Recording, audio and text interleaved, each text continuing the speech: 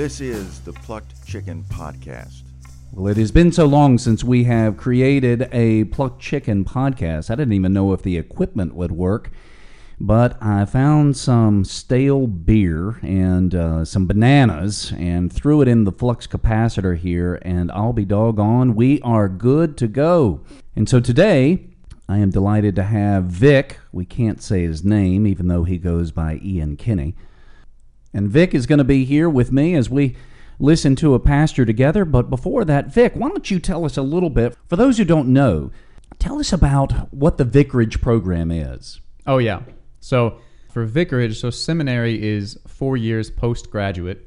So you go to any college of your choosing and get a degree, a bachelor's degree, and then you go to SEM and you do in-house for 2 years, either at St. Louis or at Fort Wayne.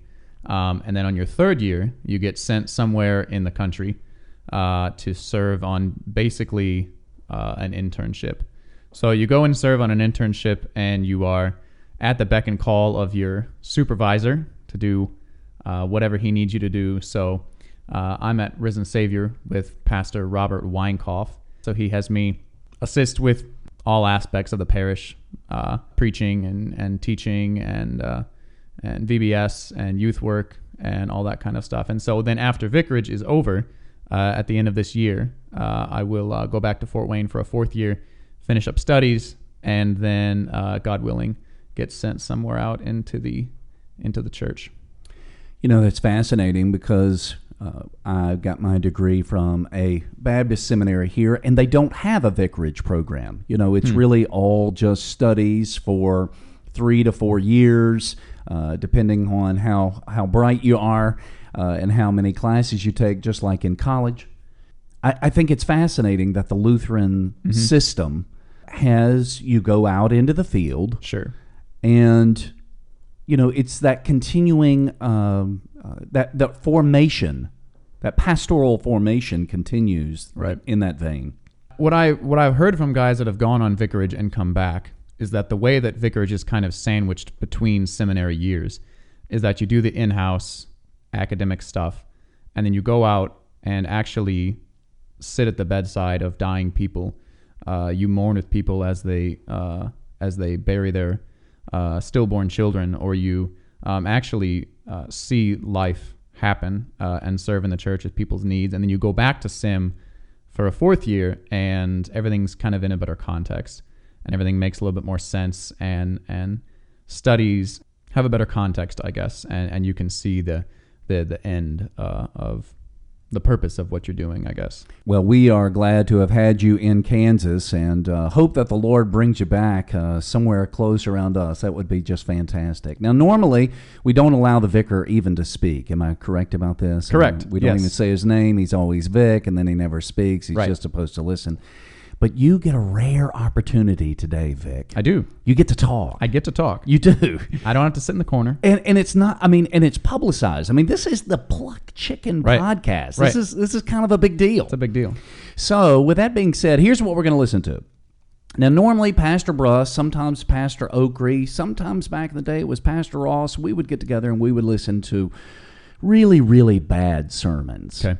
And those bad sermons were usually preached by really bad pastors. Okay.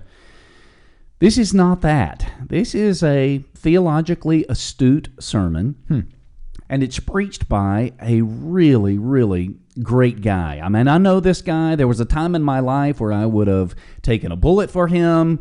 Now, obviously, not so much. Like I said earlier, maybe a low inside pitch.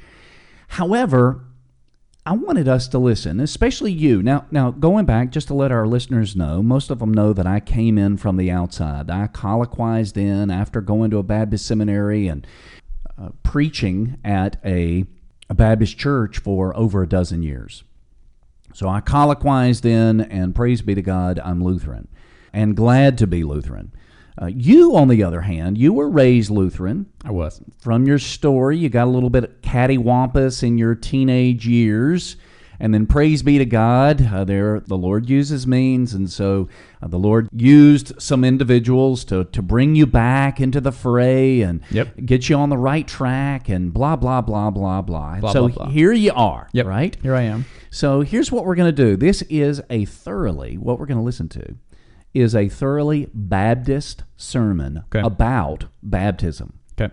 And so what we're going to do is give it a listen. And when you want to say something, Vic, this is your time to shine. Yes, absolutely. That's great. So here we go. So would you stand this morning as we read Matthew chapter 28, the very last words that are recorded that Jesus spoke to his disciples before he ascended. Starting in verse 18, it says, Jesus came and told his disciples, I have been given all authority in heaven and on earth. Therefore, go and make disciples of all the nations, baptizing them in the name of the Father, the Son, and the Holy Spirit. Teach these new disciples to obey all the commands I have given you. And be sure of this, I am with you always, even to the end of the age. Let's pray. All right, Vic, he obviously begins with the biblical text, which is, it's a wonderful thing, but what does the Lord say to do? I mean, when he says this is how you make disciples, this is what you do, what does he say? He says to baptize and to teach. So those two things. And if I could also say, he says, I am with you always to the end of the age, which I would contend, from what I've been taught, is that also hints at the sacrament of the altar as well, that he is with you always to the end of the age, not in some abstract or ethereal or esoteric way, but actually in his body and blood and with none of the bread and wine on the altar. Wow. So when we say that this is the Great Commission, obviously he sets it up. And this is what Pastor Bruss and I were talking about here recently. To you and to me as pastors, this is law. I mean, there's gospel there, but it's law for you and me because this is our quote-unquote marching orders as pastors. Right. We baptize and we teach. Right. Yeah, baptize and teach. And also with the Great Commission, you probably know better than I do where that actually comes from, but that's not in Matthew 28. That title of Great Commission is not there, and I think I don't know what flavor of Baptist this gentleman is, so I don't know exactly where he stands on that. But I do know that a lot of these kind of folks take that and run with it and get this whole everyone a minister or misconstrued priesthood of all believers. So that's probably something I imagine he'll contend with, is because the language of Great Commission, I'm pretty sure is just made up, because I know it's not in Matthew 28. Did he call it the Great Commission? He probably did. I did. You did. He might in a second. Okay. But that's also something that I think we would take issue with, is that it's just kind of a made up term that gets misconstrued in a lot of bad ways. No different from really Luke 15, where it's the prodigal son. Right. Which is a terrible title for that parable, wouldn't you say? Right. And that's kind of the issue too, is that, with the scriptures that have been handed down, not only did we not have, first of all, punctuation and paragraphs, but we definitely, except for some places in the Psalms or some places in the Apocrypha, the prophets, or things like that, we don't have chapter headings. So whoever came up with these chapter headings and names for proverbs or parables, that kind of superimposes itself on the scriptures when it wasn't supposed to be there. Well, we cut him off right before he started to pray, so let's listen back in.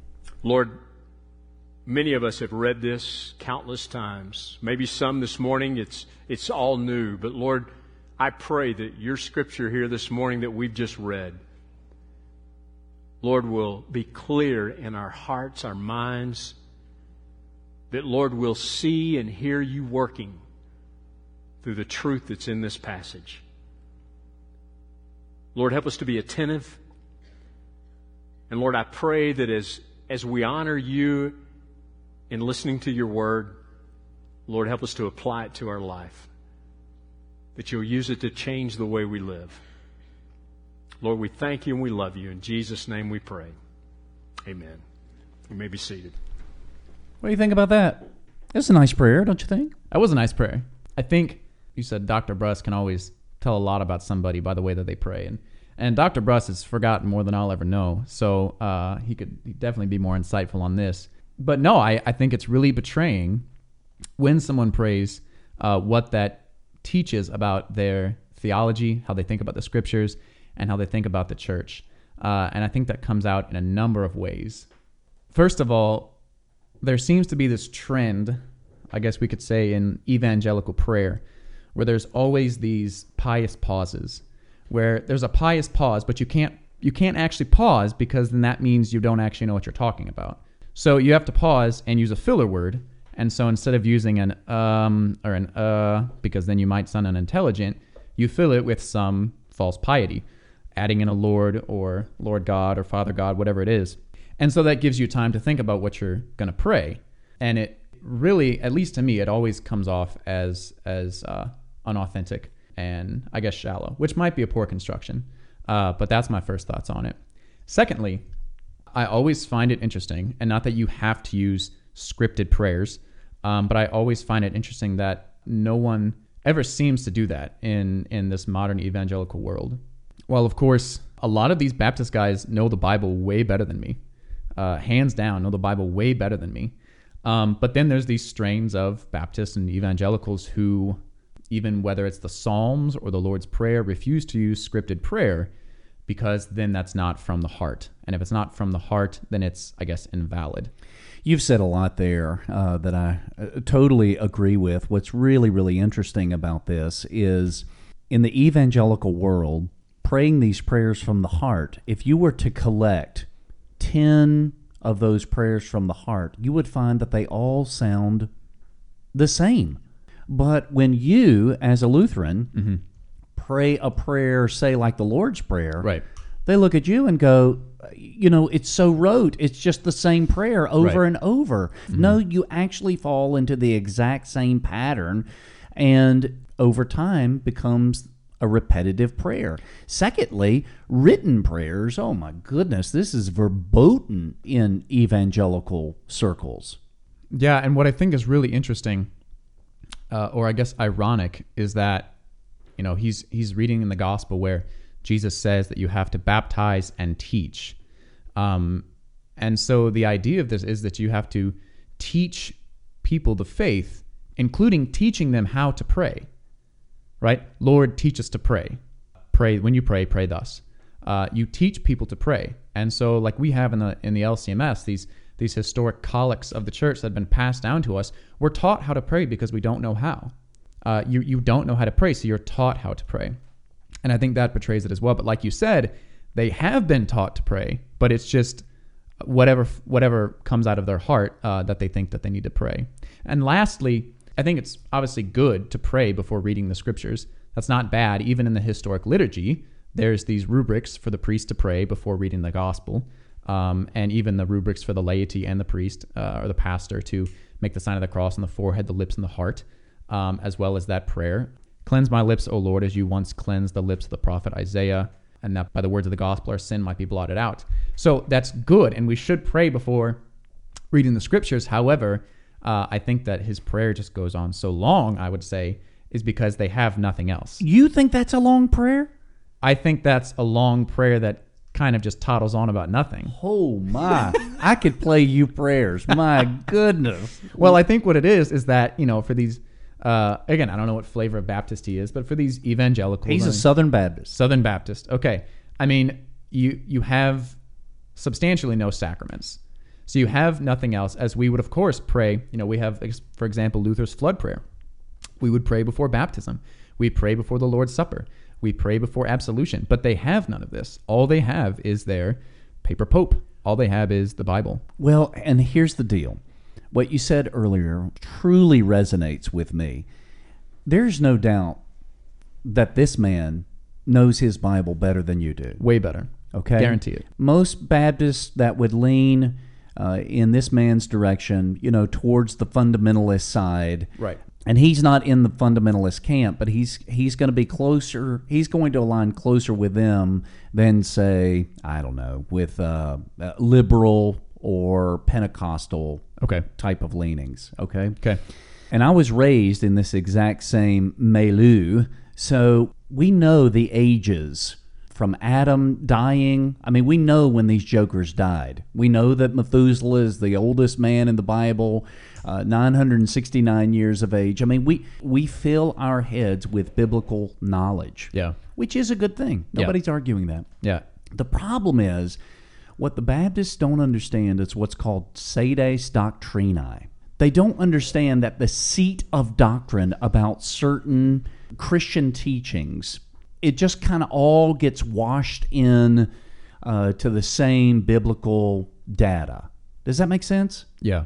Luther comes along and he writes the Small Catechism. Right. This is sedes doctrinae on the 6 chief parts. Correct. And of course, as you know, this is the commandments, the Lord's Prayer, this is on baptism, this is on confession, absolution, all of that, sacrament of the altar, Right. and the Apostles' Creed. Right. They don't look at things like sedes doctrina. Everything is just biblical data. Nothing is more important than something else. Interesting. Yeah, and I think, like you said, there's things that I'll hear on this that I'll agree with. And Oh, yeah. and No doubt. Right. And it is sad to me that, for example, us as Lutherans, we don't know what's in the Bible. We have no idea what's in those 66 books. I think by and large, we are biblically illiterate. And so friends that I have, for example, at seminary that came out of the Baptist church, they know the Bible up, down, left, and right. It is embarrassing how well they know the Bible. I guess there is this issue with maybe not knowing what to do with it because Right. they're outside of this, as Jesus says, teaching. You're outside of this historic catechesis, Sure. and you don't know what to do with Sure. this. Listen, this was a hard thing for me as I was coming out of this fundamentalist evangelical camp, looking at the Lutherans and seeing all these Lutherans come to church and not a one of them is carrying a Bible. Yeah. I mean, this is part and parcel of what we do in the evangelical church. The bigger the Bible, the better the Christian. I mean, this was, if you can have one of them floppy Bibles that open up real floppy like. But my goodness, the Lutherans, they don't do that. Right. And even then, at home, they don't really read their Bible a lot. They'll read their portals of prayer. Correct. Yeah, so that's the issue is that, and I think it kind of all comes back to this idea of the Great Commission, or this idea of being outside the teaching, as Jesus says, of the church, is that Jesus gives this directive to, at this time, the 11, but he gives it to the apostles, right? He gives it to his, at this time, 11 apostles, that they are the ones who are to go to teach and to preach and to baptize and commune and to confess and to practice. So when the Lutherans come to church without a Bible, that's fine. First of all, because they're going to get the scriptures throughout the liturgy, but also because their pastor should be teaching them that scripture. And then, of course, the father, as the pastor in the home, we could say, should be teaching that scripture in the home. And we are just totally lacking on that. Well, and what the evangelicals don't have, and it is absolutely beautiful, is they don't have a church calendar. Right. I mean, there's some things that the evangelical does that is on our church calendar. Okay. Christmas and Easter. Okay. That's about it. Okay. There's no Lent. leading. Oh, No Ash Wednesday. there might be. It's interesting how there's a lot of Ash Wednesday stuff that's popping up that I see in the Okay. evangelical world, which is Interesting. great. But they don't have a Good Friday service. And they don't have an Advent leading up to Christmas. So the point is, on any given Sunday, I can know where we are in the church year, and for the most part, I can pretty much know and guess after having gone through it a number of times, this is the text that's going to be a focus today. And so here's the point. In the church year, you've got these very critical, important texts that are always highlighted every year. Right. For instance, you don't have in the church year something that is superfluous, something that's on the periphery of Christian understanding and knowledge. Does Sure. that make sense? Yeah.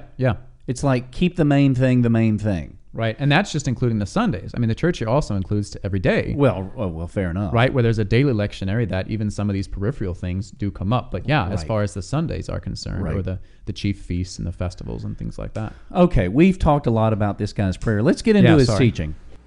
All right, go back and look at this, again, known as the Great Commission. In verse 19, he says, go and make disciples. Now, that's kind of the main verb of the whole mission there that Jesus gives is making disciples. But now notice what he says after this. Baptizing them in the name of the Father and the Son and the Holy Spirit. Now I want us to camp out this morning on just that one part.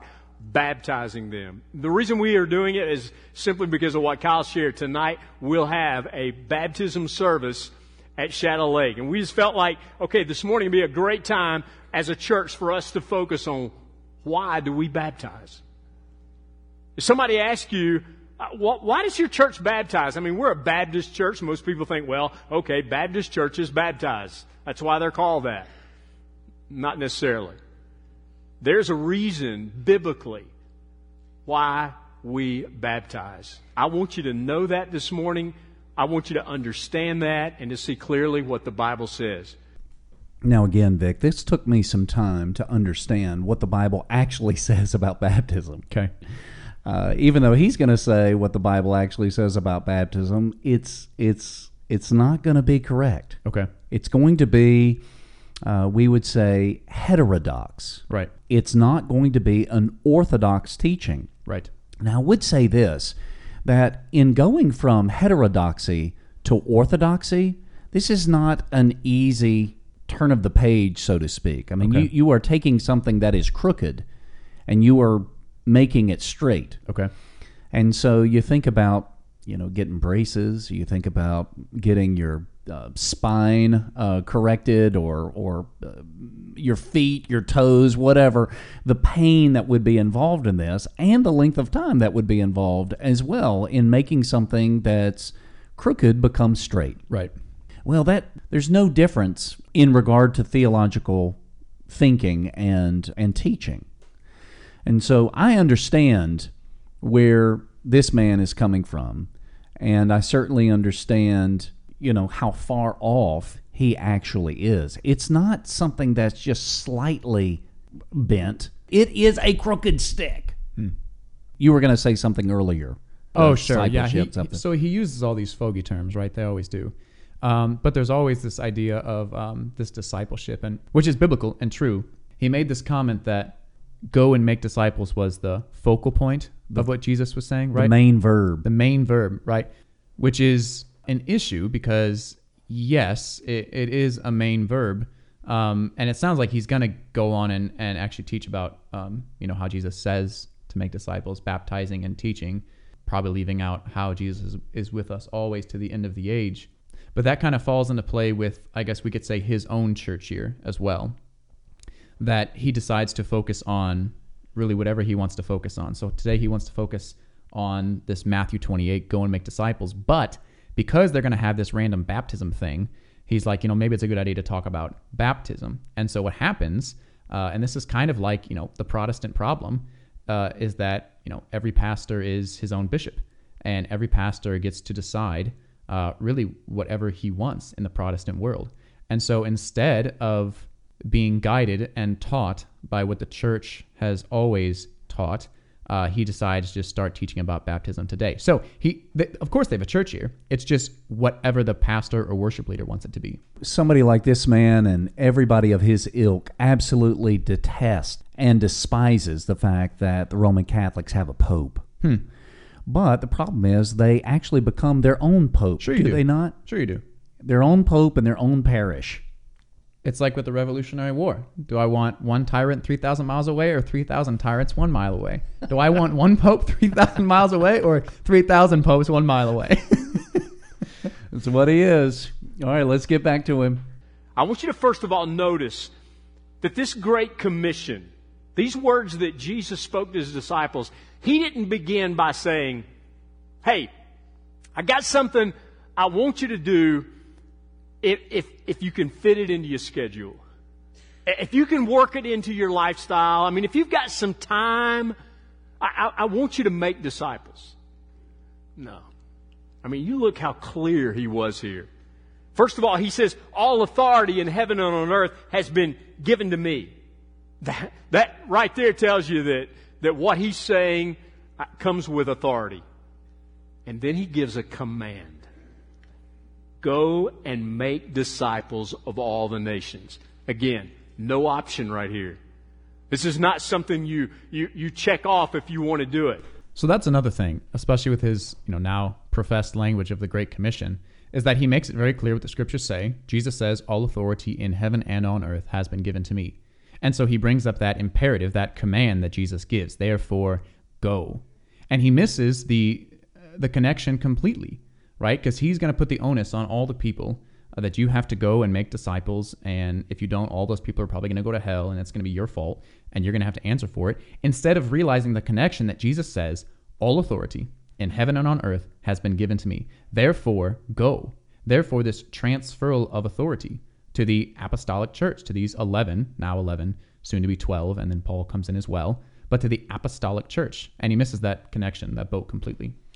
So you're saying here he is blurring the lines, so to speak, between the pastoral office and the layman. Right, because what he does is the same shtick. That's always the everyone a minister, or this misconstrued priesthood of all believers, to where you are the one, we would say, to preach, teach, baptize, and absolve. But he's going to put that onus on the laity and not on the pastorate, not on the priesthood, not on the apostolic church. So you finish your last year and you're called to a church, and you go to this church that you notice when people pull out of the parking lot, there's a sign that says you're now entering into your mission field. Yes. It sounds so good, though, doesn't it? It does sound good. And there's a lot of LCMS churches that have that sign on their way out. And the issue is, I can take issue with that on one point. But in a real perspective, that's true. You are entering the mission field, but that's within your specific mission and vocation. Whether you are husband, wife, mother, father, son, daughter, or worker, that is your mission within your vocation. That you are entering the mission field, but that is within your vocation. Now, the problem with that, if you're in the car with your family, you're actually in the mission field right there. Exactly. If you are being mother, father, son, or daughter in that car, leaving church, you are in the mission field in whatever station of life you've been put in. The problem with that is that it always becomes this misconstrued priesthood of all believers, or this everyone a minister kind of shtick. So you heard him say earlier that this is a command. Right. And in our ears, that means this is law. And so, as I said earlier, this is law for you and me. Correct. It's gospel for the layperson. Yeah, that's a good point. How would this be gospel for the layperson? It's gospel for the layperson because God has given them the office of the ministry. God has given the layperson the office of the ministry to baptize them, teach them, commune them, absolve them, and that's all gospel for them because that's a gift that they've been given. Sure, and even Paul says this, doesn't he, when he says that when Christ ascended on high, he gave gifts unto men, and then he lists those gifts. Right. And pastors and teachers are a part of this gift that God has given unto men. Right. The office of the ministry. Exactly. Now, I'll be honest with you. I grew up in a church that discipleship was a class. It was kind of offered on Sunday evening. Hey, if you're interested in discipleship, you come to the discipleship class. And so when I would read this in the Great Commission, I would think that's what it was. That go and make disciples is a class. It's what the church offers. And boy, I don't want you to see it that way at all, because that's not what Jesus was saying. Man, I'm interested in knowing what Jesus was saying, because, my goodness, if he said baptize and teach, and then the church is offering a class in which a mathetes, a learner, would come and hear what Jesus is teaching, what's so bad about that? Yeah, I don't know. I mean, I'm not sure exactly what kind of church he's talking about that he came from. Southern Baptist. Oh, okay. So it's just the church he grew up in then. Okay. Yeah. So, I mean, that's the thing, right? We would call that catechesis. Right. Where you go in and you are catechized in the faith and in the scriptures and in the doctrine of the church. And that's exactly what Jesus says to do. But I can imagine that his problem with it, whether he will say it soon or not, I can't speak for what he doesn't say, but I can imagine that his problem with it is that it's not a life lived out. Because I think that's the problem, that those two are divorced. That catechesis and a life, the sanctified life, living the Christian life, which Christians are obviously called to do, that's always split. And so it can't be that way. But he thinks it is. He thinks if there is, we'd say, doctrine, dogma, catechesis, that gets in the way of the sanctified life. Even though Paul says, be ye transformed by the renewing of your mind? Right. And that's the thing, is that doctrine and life always go together. It's like that old maxim, lex orandi, lex credendi, lex vivendi, the law of basically what you believe impacts how you worship, which impacts how you live. These are concentric circles that always run with one another. They're never split up. And so he is, again, kind of superimposing his own ideas on what the scriptures say, because the scriptures never assume that's going to be split up. That the catechized doctrinal life is always combined with love and charity and all these fruit of the Spirit. Now, I believe he was saying that this is for the church, but it's for individuals who make up the church. But it's a command, no option. And so if somebody were to say, why do you baptize? Why do you baptize at your church? Here's the way to answer that. Bottom line, first and foremost, because Jesus commanded it. It's always just this command. There's nothing more than that. It's just that Jesus said it, and so we do it. Kind of like, I guess, some of those folks that celebrate some version of the Lord's Supper, this memorial meal. He says, this do in remembrance of me. Sure. Or some of these folks that still do the foot washings because he says, this do, and things like that, that it's just this command. This is the spiritual gift of the evangelical church. It is to take that which is gospel and to turn it into law. Oh, yeah, that's good. Something that is very beautiful and, wow, this is all for you, and turn it into, damn it, you better do it. Yeah, it's just this dominical command, and that's all that it ever is. There's no gospel behind it at all. Because, like you said, for the pastors of the church, this is law. But for the people, this is pure gospel. Jesus commanded it right here in the Bible. It's not church tradition. It's not, something that only Baptists do. No, it's what the Bible says we're to do. That word baptized there is immersion. I mean, that's when the Bible uses the word baptize, it's always referring to immersion. That's painful for me to hear this guy who, again, like I said, really respect, say something so ignoramus. Yeah, that's just not true. I know. And I feel bad to say it because, again, he's older than me. He's maybe studied Greek longer than me. I don't know. But that's not what it means. No. It does not mean immerse. It means to wash. It means to wash. Right. To baptize is to wash. And I don't know how this comes down in these Baptist circles that it comes to mean immerse. I don't know where that comes from. Well, let me give you some insight. It all becomes mode. Mode becomes the biggest argument for them. Yeah. It's the mode of baptism. It's not the gifts.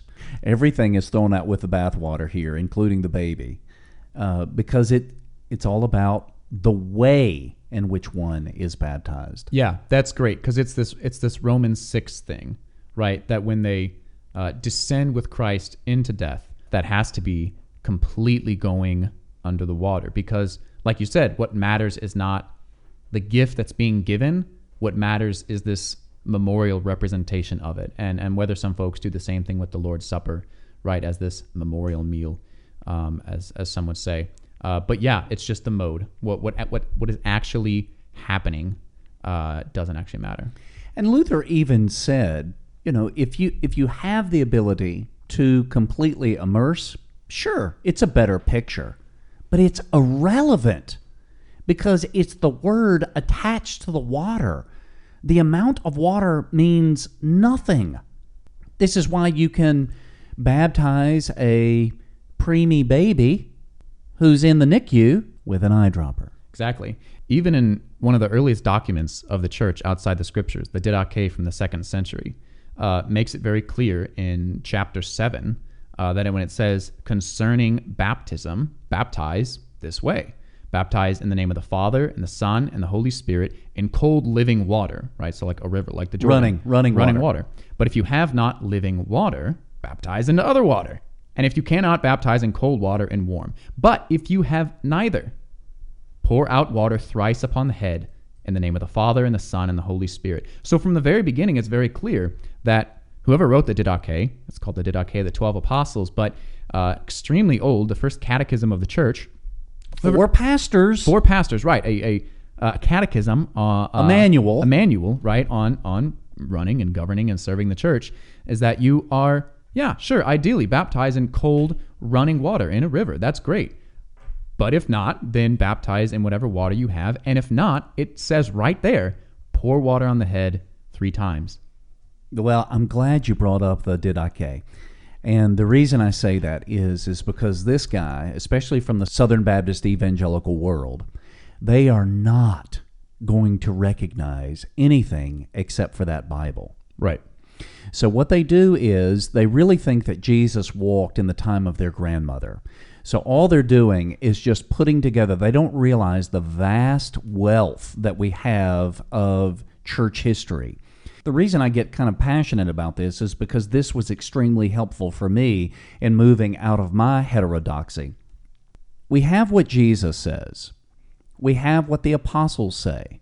But then those apostles had disciples, and those disciples wrote things down. And they lived, and let's change the analogy, they lived close to the vine. You know what I'm saying about that? Yeah. So healthy eating, go as close to the vine as you can. McDonald's, as much as I love it, it's nowhere near the vine. Yeah. So if you want to understand baptism, if you want to understand the sacrament of the altar, go back and look at what John the Apostle's disciples were saying, because they knew John, right, who knew Jesus.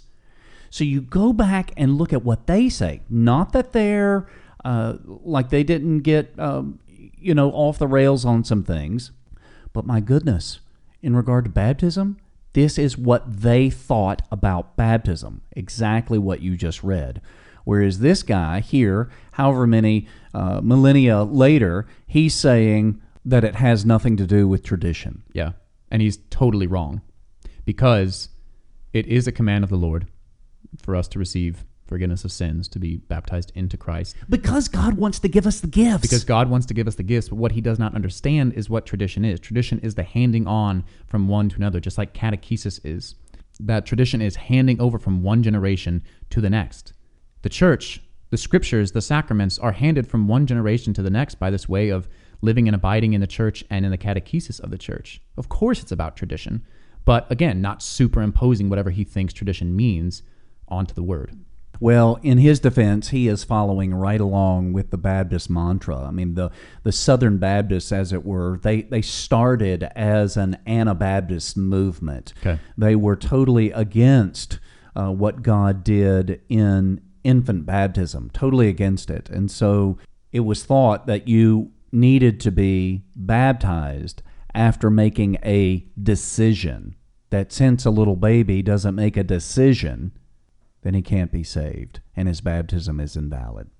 Yeah, and I think that's one of their, of course, issues as well, is that you can't baptize an infant because that infant can't make a decision or have faith, because all of those things in their mind are intellectual and academic. I guess that's in the same vein of why discipleship can't be a class, because they're making it academic. But it is a command. It's what the Bible commands for us to do. Jesus himself, with his authority, told us to do it. Now, I want you to see there are 2 things that we practice in this church. We call them ordinances. Basically, there are 2 things that Jesus ordained. One was the Lord's Supper. Remember, he told his disciples, he says, as often as you eat this bread and drink this cup, do it. Well, that's a command. Do it in remembrance of me. And so we partake of the Lord's Supper. All right, case in point, again, taking something that's gospel and turning it into law. Right. And you probably know more about this ordinance language than I do, but also, again, that's just not true. That's not the only two things Jesus ever commanded, right? Whatever sins you bind on earth are bound in heaven, whatever sins you loose on earth are loosed in heaven. And that's, again, when Jesus ascends into heaven, he's not gone. Of course, like he says, he's present to the end of the age. But also, the church still marches on. And so when James says for the pastors to go and anoint the sick, does that not count? When Paul says to celebrate the Lord's Supper and to do so in an orderly fashion, when the apostles say that there should be orderly worship, when Peter says to baptize, do these things mean nothing? I mean, they're part of the scriptures, so I'm sure that they do, but do these things mean nothing? So, but again, that's not the only two things Jesus ever commanded. But with this ordinance language, I don't know much about that. Well, this is the word that has come about to eradicate sacraments. I mean, especially in the Southern Baptist world, I mean, you do not hear the word sacrament. Nobody knows what that is. Even though, my goodness, what do we teach our catechumens? We teach that a sacrament, and this goes back to what? Augustine? There's a physical thing with a spiritual promise or grace connected to it where God commands it. Right. What was the forbidden fruit that hung upon the tree of knowledge of good and evil, or the tree of life? That was a sacrament. It was a physical thing. It was commanded by God. You can eat this one. You can't eat this one over here. And what did it give them? It gave them what the Lord promised it would give them. That's great. That's good.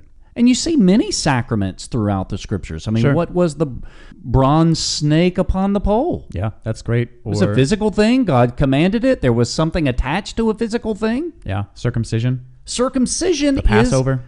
Exactly. It's not like the Lord is doing a new thing here when he picks up the cup and he takes the bread and says, take, drink, take, eat. That's good. Yeah, I guess there is kind of this like subtle, low-key Marcionism in some of these Protestant churches where they just kind of throw out the Old Testament because those were, again, dominical commands only that speak nothing of Christ. And so we can just kind of toss that out along with the baby in the bathwater. Yeah, exactly. And we don't need that to teach us about Christ. We also baptize. Where did that come from? From the command that Jesus gave to baptize in the name of the Father, the Son, and the Holy Spirit. Now, I want you to know something. When it comes to the Lord's Supper, I mean, it's worship. I mean, I've said this before, and if you've ever been to one of our Lord's Supper services, we're having the Lord's Supper in a few weeks, and I always look forward to it because of the focus that it gives. Can I just tell you this? Baptism is worship. It is. I mean, it's not just something we do. It's not just an ordinance. It's a command by Christ. But also, and I put in your notes, the second reason we baptize, it was practiced by the early church. All right, when I got to this point in the sermon, I was pretty excited when he said the early church because it was making my point about what I said earlier regarding, let's look at what the early church, they were the closest to the vine, so let's look and see how the early church practiced baptism. But of course, it's only what is contained within the Bible. It doesn't go anything past the Bible. So when he says early church, he means like the nascent church of the Acts. Correct. Interesting. Correct. That's as far as he goes. And then my point is, from the Pauline epistles, he's going to jump in his mind all the way to when he was in that discipleship class. Like that whole span of history is just selected and deleted. And the reason I make a big deal about that is, when I was looking, I have the exact same teaching that this man is talking about, exact same, word for word. Right. And to my shame, I've taught it to others. Yeah, right. So when I was wrestling through what the Bible actually says about baptism, it was a struggle in my mind. You remember how Jesus was talking to Nicodemus about the exact same thing, and Nicodemus struggles to understand this. I mean, he actually asked the question, how can this be? And Jesus said, and it's a kind of a low-grade insult, you're a teacher of Israel and you do not know these things? Hey, Mr. Mensa. Hey, Mr. Smarty Pants, you don't know these things? And so I understand exactly where Nicodemus was coming from, and I said, how can these things be? Well, the thing that broke the tie for me, in that you had the biblical narrative on one side, and then you had the ordinance teaching on the other that we're listening to. What broke the tie was looking at what the early church fathers said about baptism. How they would call it the laver of regeneration.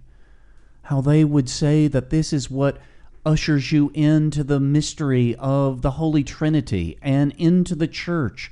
Noah's Ark is just like the church, and what brings you into this ark is the waters of holy baptism. I mean, it blew my mind, especially being an adult, having learned that your baptism really, it meant nothing. But then realizing it's everything. Yeah, it's really sad when we stand on the shoulders of giants, these church fathers of ours. We stand on the shoulders of giants, but then, we do things like this and just poop on their shoulders and completely disregard everything they've ever said and done. And of course, not that we're beholden to them. A lot of them, were in error on certain things. But to completely just disregard them as though they didn't happen, or as though, like you said, the church stopped at the book of Acts and started in whatever it is, 18th, 19th, 20th century. It's just living with your hand in front of your face. And it's really sad to not realize the gravity of what the church actually is and how big that is. Well, that's interesting you say that, because I think of an organization. They were big a dozen years ago, but it's called Acts 29. I'm sure that they're still out there. But what they do is they fund and help organize and give leadership to church plants all over the country, and most likely all over the world. Sure. But it makes this point. Acts 28 ends Acts, and so they're going to pick it up with Acts 29, and again they're going to jump from all over these. They're going to jump from these giants that you say that we should be standing on their shoulders, and they're going to completely discredit them and just pick up right here today. Mm. I also think one other thing too, with his language, on a little bit different note, is this language of worship that he uses. Yeah, see, and this goes back to the point that you made earlier. Because they don't have the sacraments, they've elevated worship to a sacrament. Right, and it's just interesting because it's just, at least at this point, in the modern context, or in the postmodern context, it doesn't mean anything. It's an Old English word that doesn't mean anything anymore. Like if you look at old missals of the Roman Catholic Church, it'll have things in there like, Mary, we worship you, right? That does not mean that they're offering Mary the worship, to use that word, that's offered to the Father, Son, and the Holy Spirit. It's an Old English word that, would be the equivalence of the dulia, right? That which is offered to the saints, that, in some aspect we would agree with. But it doesn't mean anything. So to say that baptism is worship, or that the Lord's Supper is worship, it's just an empty statement that doesn't mean anything, which is great because then you can fill it with whatever you want it to mean. Well, let me demonstrate for you what worship is. Okay. And you describe to our listeners exactly what I'm doing. Okay, you ready? I'm ready. All right. Here we go.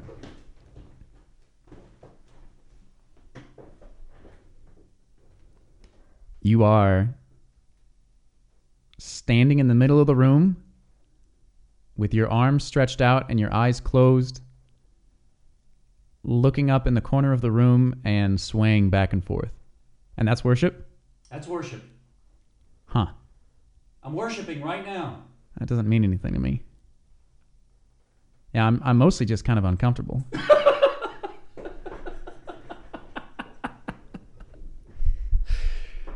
Nothingness is what that is, right? Yeah, there. it's just a void. And that's great.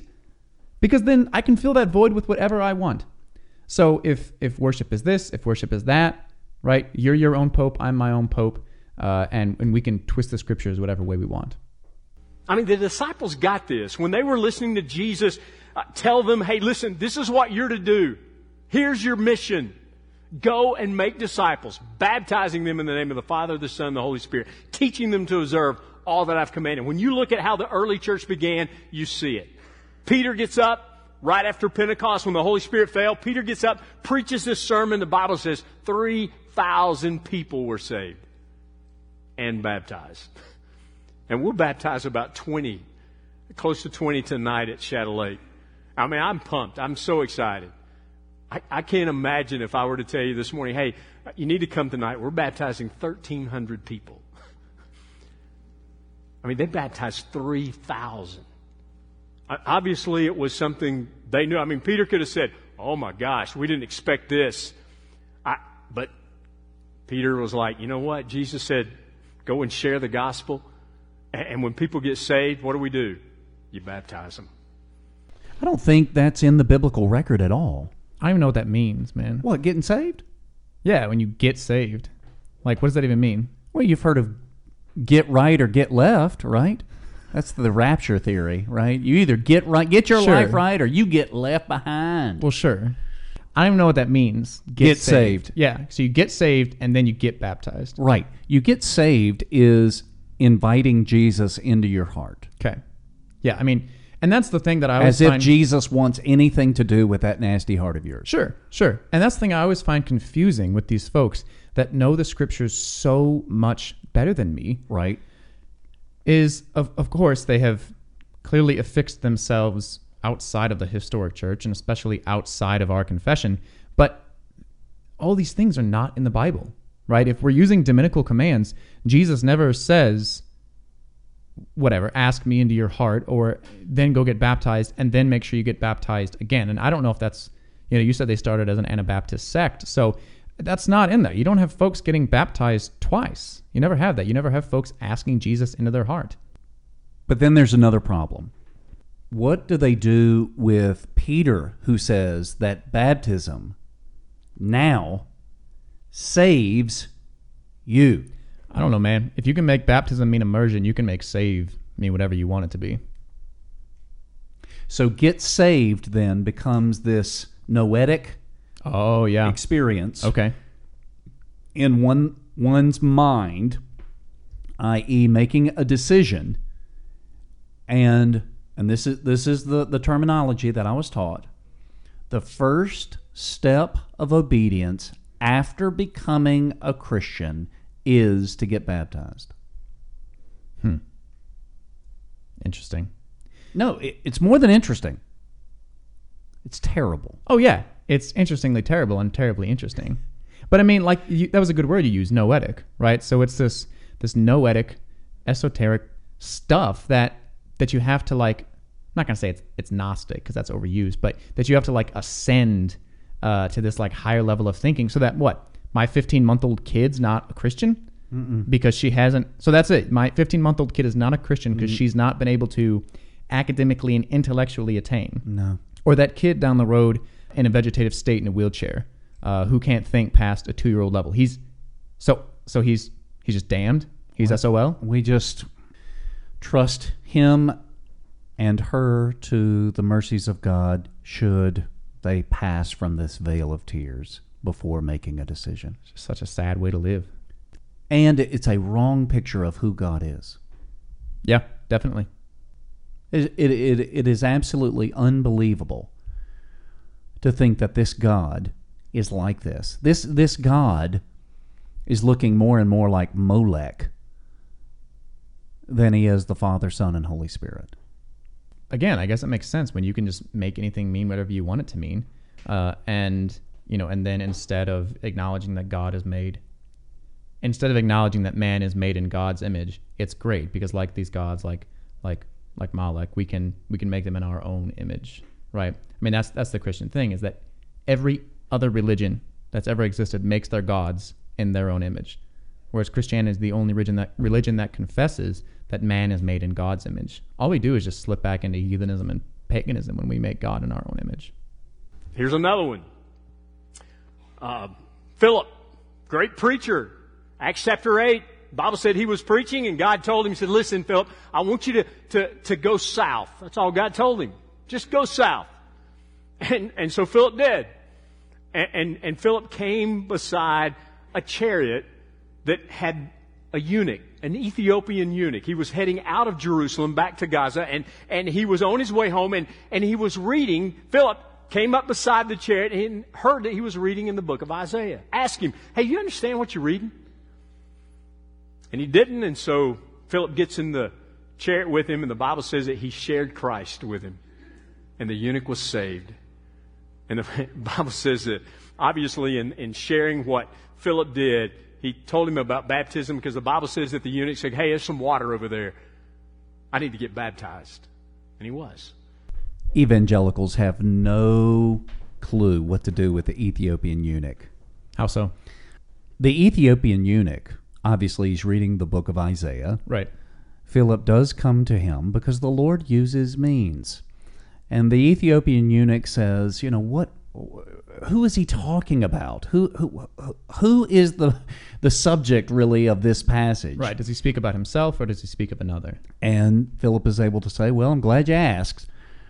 He's speaking of another, and that is our Lord and Savior, Jesus Christ. The point here that he said is that he got saved. So he's in the chariot, or the chariot stopped, or however that's working out. He gets saved there. And then Philip has to teach him about baptism, that it's the first step of obedience after becoming a Christian. And as a result of that, he says, okay, there's some water right there, and I hope it's enough to immerse. My goodness, if it's just a little wadi, that's just enough for Philip to pick up a handful and dump it on his head 3 times. Man, it doesn't count. He's got to get back into that chariot, sopping wet, to go back to Ethiopia. The point is that this Ethiopian eunuch, I mean, to have a scroll of Isaiah was a pretty big deal. Obviously, he's what we would call R&I. Are you familiar with R&I? Rich and influential. He's got some street cred to have an entire scroll of Isaiah. Okay, yeah, definitely. But he's read it enough to understand that baptism is connected to salvation. It's not subsequent to, it's connected. Baptism now saves you, as Peter says. Yeah. And so obviously we know that this guy had a procedure done to him that allowed him to be around the king's harem. We could totally trust him in that regard. Sure. He goes to the temple where he's looking, so to speak, for God. He is wanting to be a worshiper of the one true God, but what prevents him from being able to participate in temple worship? Not only his race, but also the fact that he's got this deformity. Right. So here he says, what prevents me from being baptized? Is there anything, my race, the procedure done to me, my association with kings and queens and royal courts, is there anything that prevents me from being saved and being in the kingdom of God? And Philip is able to say to him, no, nothing. Yeah, that's well said. That's insightful. And I wonder, this Ethiopian eunuch, if he's reading to himself, he's obviously learned, but if he has a scroll of Isaiah, I mean, he doesn't have Torah, he doesn't have Genesis through Deuteronomy. I mean, so what prevents him from being baptized is a great question, because he doesn't have the entirety of the scriptures, right? I mean, how are we sure that he's reached such a noetic level to be able to be baptized? Not to mention if there's enough water in the first place. But if he's only got Isaiah, that he's able to get saved. But my point is, you noticed how, as you said earlier, we're just playing with words here, and we're inserting things into the text. He inserts that after leading him to Christ, and the Ethiopian eunuch saying the sinner's prayer, so to speak, inviting Jesus into his heart, now he's got to say, okay, now let's begin to talk about baptism. Let's follow through with this decision that you've made, and let's get baptized. And thus, as a result of that, the Ethiopian eunuch says, oh, okay, I'm down with that. In this guy's mind, these things are separated. Step 1, then step 2. You got JV Christian, you got varsity Christian. The Ethiopian eunuch, he doesn't see it that way. It's all combined. Yeah.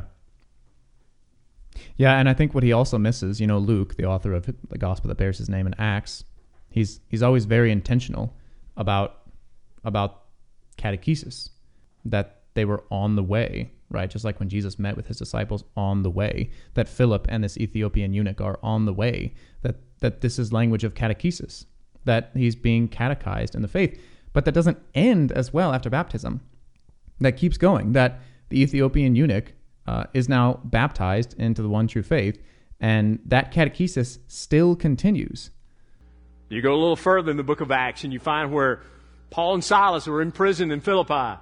They were in jail, chained up in the very pit of the jail, and the Bible says an earthquake happened. They were singing, they were praising. About midnight, earthquake happened. Their chains fall off, the doors of the cell open up, and the jailer gets nervous because he's like, I'm about to die here.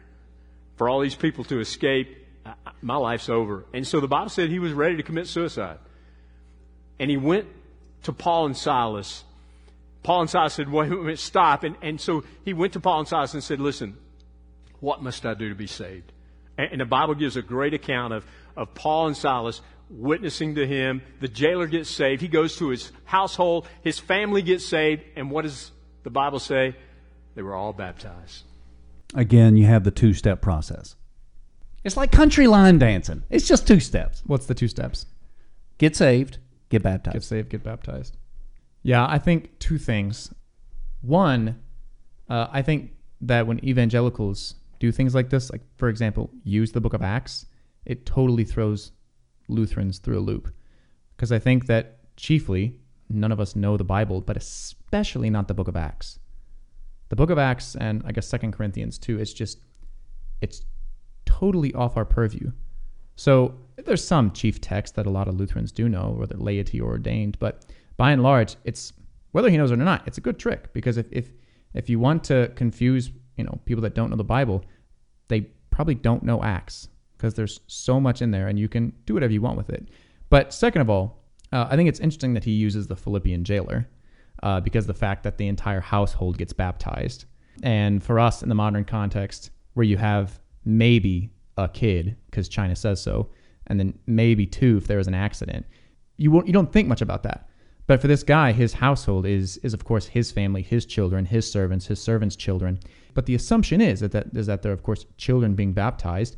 And the fact as well is that, again, with this, like you said, this noetic understanding, he got baptized, and then, of course, he's now in charge of catechizing his family. But, how can we be sure that they were on the same level as he was?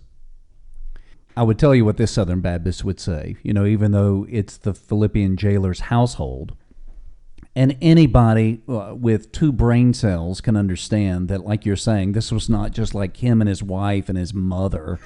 Like this was an extended family. You think about all the passages in the scriptures, I go and I prepare a place for you, that where I am, you may be also. Meaning, like, the son goes to the would-be bride who he's betrothed to, and he says, I'm going to go back to my daddy's house and build on to my daddy's house. And then I'm going to come and I'm going to get you, and we're all going to live there together, and we're going to build on, and it's going to be great. It's going to be a huge family. Yeah, it's a patriarchal estate. It's not just him and his wife and his mother-in-law. Right. Yeah, that's well put. Yeah, and so here you've got his whole household being baptized. But if you were to say, well, look, isn't this give credence to infant baptism? No, because the text doesn't say. Yeah. It's an argument from silence, they would say. Sad. It is sad. Again, all you see is just the way the new church began was from what Jesus had commanded the disciples. Go and make disciples, be a witness, baptizing them in the name of the Father, the Son, and the Holy Spirit. Why do we baptize? Jesus commanded it.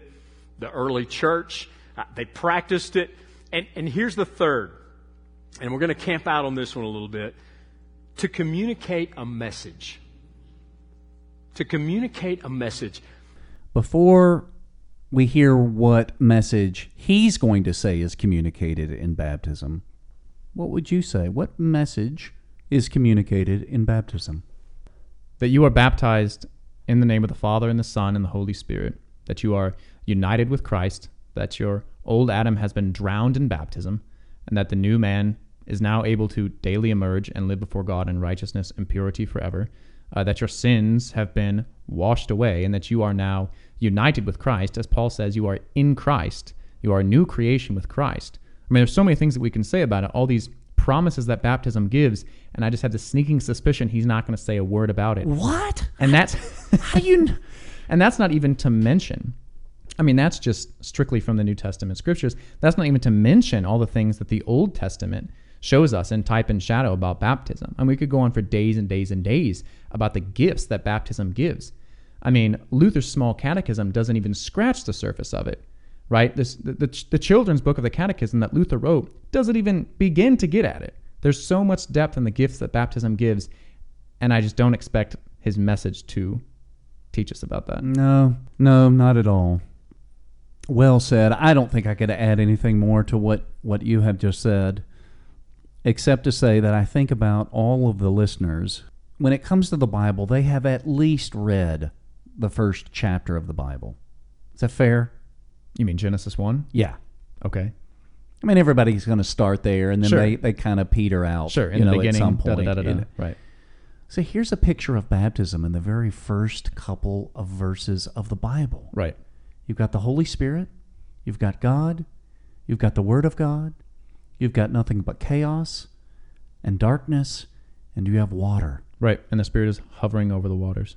And so just like when Jesus would say you can't be born again without the Spirit and water, here it is in Genesis chapter 1, Spirit and water. And what comes forth from this swirling, dark chaos? Creation. A new birth. Yeah. Yeah. Rebirth, new creation. And that's the thing, too, is that this all happens, at least in creation, on the first day when God says, let there be light, right? Which, of course, is Sunday. And then, of course, we have in the resurrection of Christ, the new creation. So that now, in Christ, as Paul says, we are a new creation. Which is the eighth day. Which is the eighth day. This is all eighth day language, right? And this is why our fonts are, many of them have 8 sides upon them. Right. Young boys in the Old Testament were circumcised on the eighth day. Even 8 souls were saved in Noah's exactly flood. Right. 8 souls were on the ark. That's why even for a long time in the early church, Christians were baptized on the 8th day after they were born. We're 8th day people. This is the new creation. And as the discourse with Nicodemus teaches as well, that this is a new birth or being born again from above. Baptism is a picture. Maybe you've heard us say that. It really is a picture, a symbol. It communicates something specific. Let me give you an example.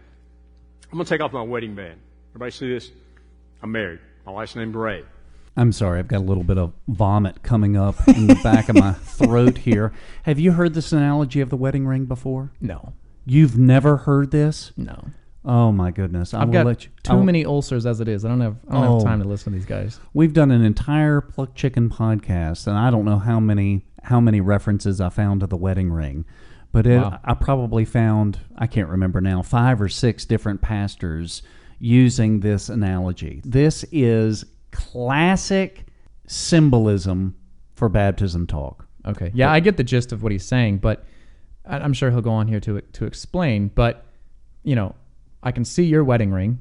You can see my wedding ring, right? Especially for these folks that don't think baptism does or means anything besides whatever vague symbolic message.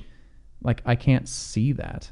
You know, we confess that there is a transcendental reality when you are baptized, that you are marked with the sign of the cross upon your forehead and upon your heart, marking you as one redeemed by the crucified.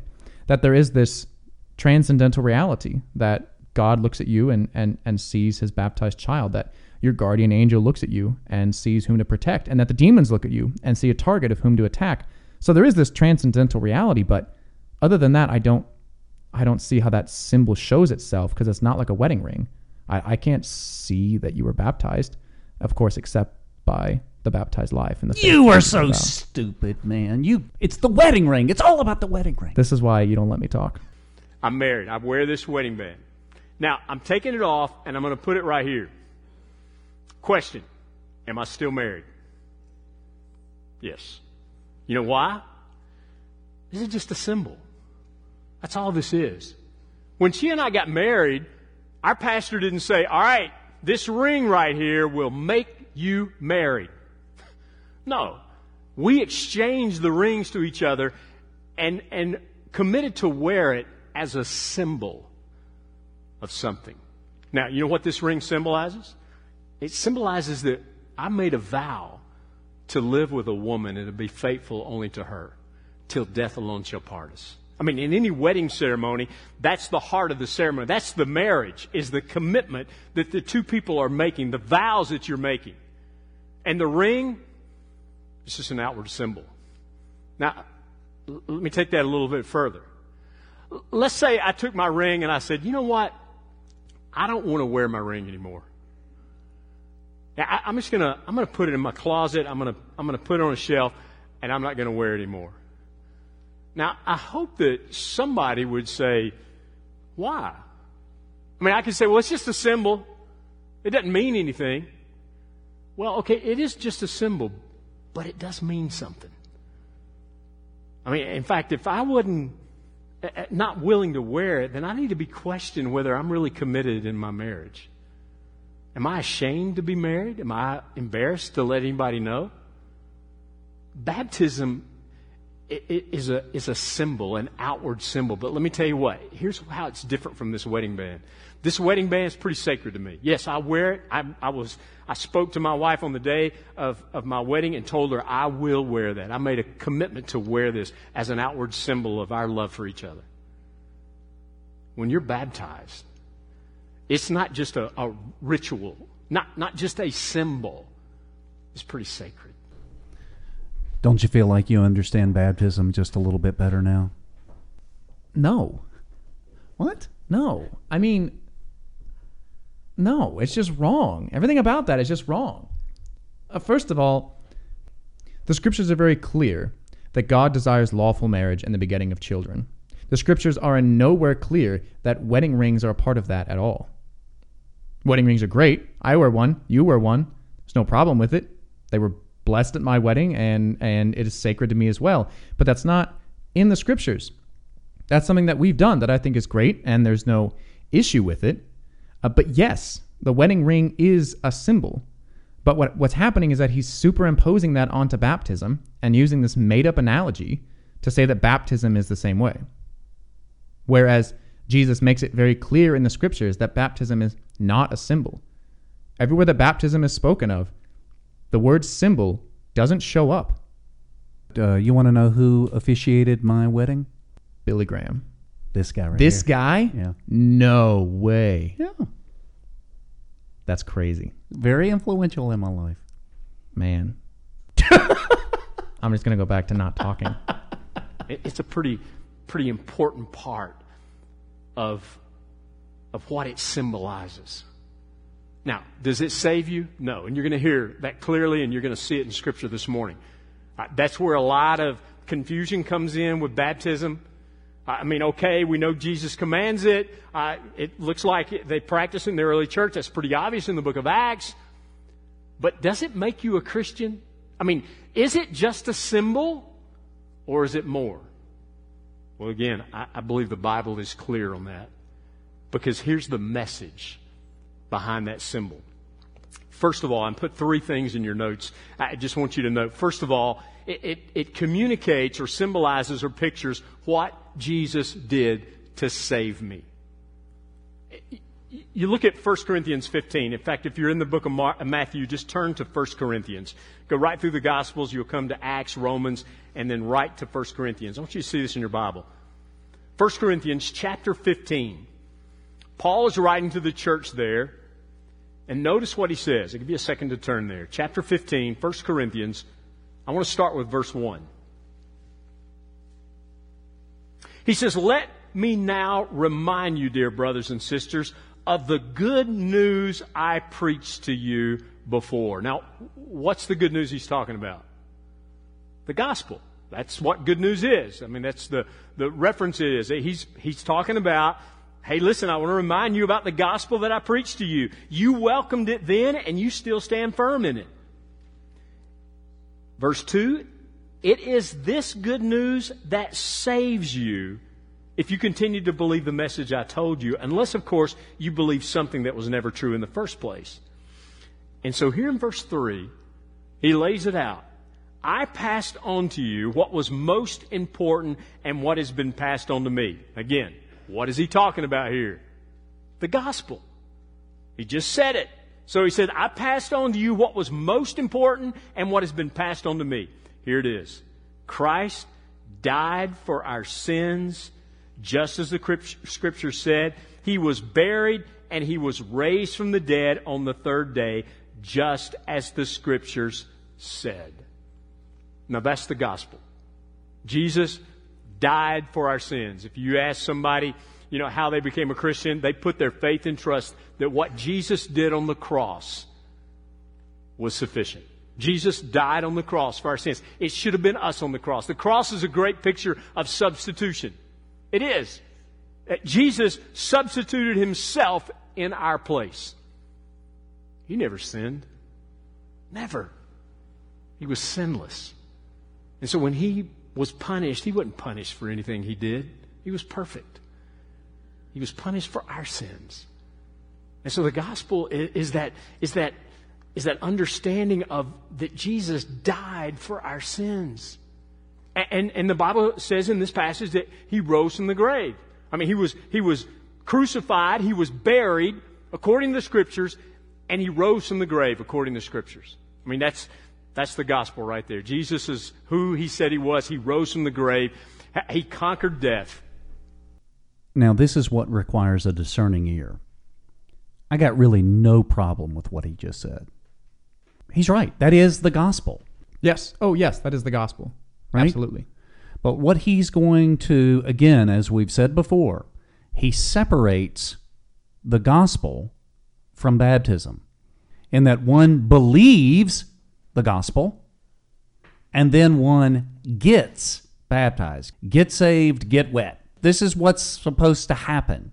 He does not understand that the Lord is actually delivering to the one getting baptized through the waters of holy baptism all that Christ did on the cross and in the tomb. Exactly. Well said. You weren't there. Right. Right? You were not there. Mary was there. John was there. You weren't there. And so you do not have access to Christ. You are, as Paul says, severed. You are cut off from Christ. You do not have access. But God has given you access in his church, in his sacraments, in his preached word, in the absolution, in baptism, in the Lord's Supper. You have access to Christ. You get the goods in church, right? In the Church Catholic and in her sacraments, you get the goods. You have access to Christ and him crucified, descended into hell, raised on the third day, ascended into heaven, and seated at the right hand of the Father. It's interesting to listen to pastors, and we've reviewed their sermons here on the Plucked Chicken. They get people to make a decision for Jesus, and that is all great. But then, a little bit later on, we got to get these same people now to get baptized. And I've even heard pastors say, we've had over 1,000 people make decisions for Jesus and get saved. But we've only had 150 people get baptized. And they will say, we really need to get those baptismal numbers up because that is the first step of obedience after becoming a Christian. So anyway, the point that I'm trying to make is that obviously, even though, again, I really don't have any problem with what he just said here, he's going to have a problem with pneumatology, is he not? He's going to have a problem with how the Holy Spirit works through physical things, because he does not see that baptism comes by means of both word attached to water. Yeah, that's a great point. And, he's just quoting Paul in 1 Corinthians and giving very clear what the gospel is. But he also said at the very beginning, baptism doesn't save you. This is a clear change in what Peter says. Yes, it is. And a couple things. First of all, again, we have in the Gospels times where either the evangelist or Jesus says, this has saved you. It's not that your faith has made you well, it's your faith has saved you. Or the woman touched the hem of his garment and she was saved. Or the people came by and wanted to touch Jesus so that they might be saved. Okay, so we've just taken this English word now, just like we could do with worship or tradition, and stuff inside it anything we want it to mean. So that's the first thing. The second thing is there's this trend that sometimes sneaks into Lutheranism about there only being the word and your response to that, and anything else is just an add-on. Anything else like baptism or the Lord's Supper or anything else is just an add-on that got tacked on, and it's nice because we have it, but it's not really the real deal. It's not the main point. The main point is the gospel, and all these other things are separate or additional to that. Now, how does that relate to baptism? All right, here it is. Baptism, again, is a symbol. It's the symbol of the gospel, the death, burial, and resurrection. Here's the death and burial. That's the picture of us taking somebody under the water. It's the picture of Jesus being buried after he was crucified on the cross. I mean, it was essential that he died for our sin, right? And so when you see a person baptized, it's picturing the gospel that Jesus died and was buried for our sins. And then when you see someone bring them back up, when you see Kyle a while ago in this video, he took Sugus. Got it right. Okay. I was hoping I wouldn't mess that up. When he took Sugus under the water, I mean, he didn't leave him there. I mean, you saw him go totally under. He was gone, disappeared, and then boom, he brings him back up. What is that picture? Just what we just read. The death and burial of Christ and the resurrection. All of that is symbolic of what the gospel means. Okay, but I really don't need a symbol for that, do I? I mean, I've got the words that clearly tell me about the death and the burial and the resurrection of Jesus. Yeah, I mean, that's kind of that add-on language, is that it's just kind of, it's here, and it's for your benefit. And like you said earlier, this is that whole thing with the mode. That's all that matters, is just the mode, right? This Romans 6 language of being buried with him by baptism into death, in order that just as Christ was raised from the dead, we too might walk in newness of life. It's just this image, this icon of what Jesus did, and it has nothing substantial attached to it.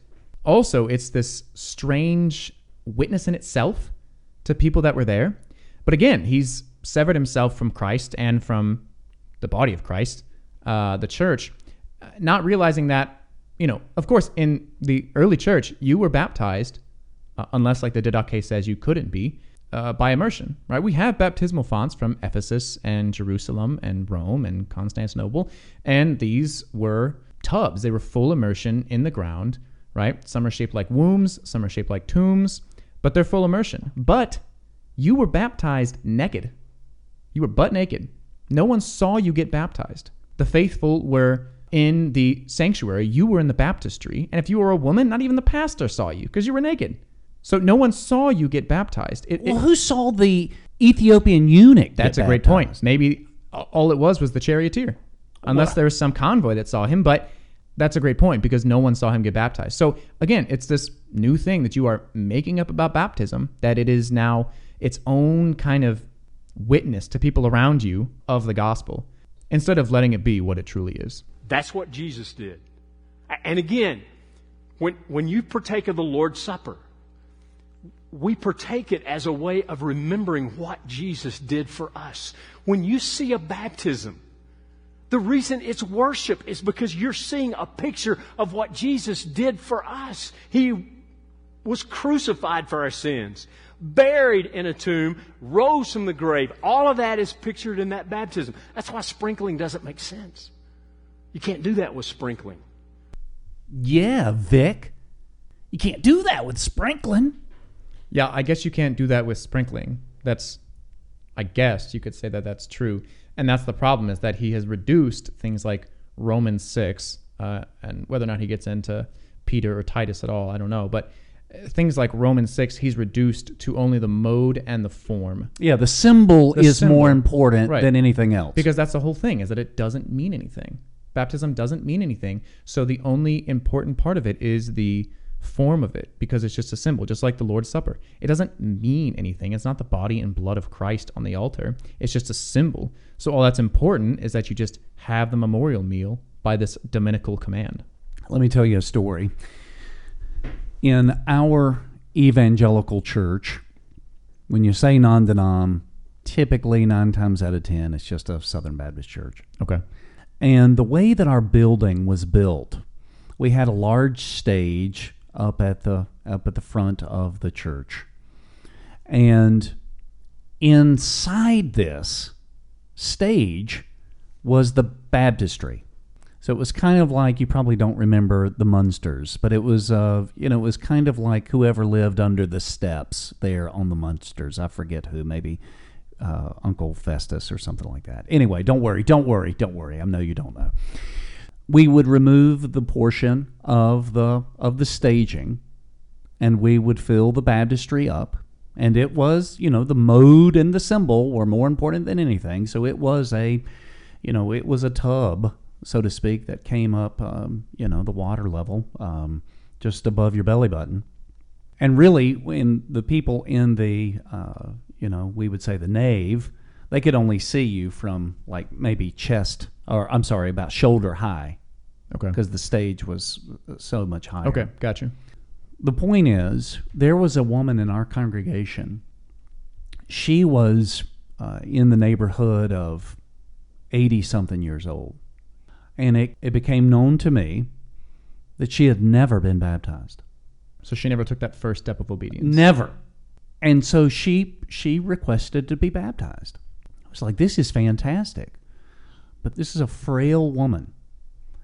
And, our elders sat down and we thought through, how are we going to get her up into that baptistry? Because she had to go all the way in that water, right? She's in a wheelchair. So the wheelchair had to go in the water too. And Well, you go ahead, tell your story.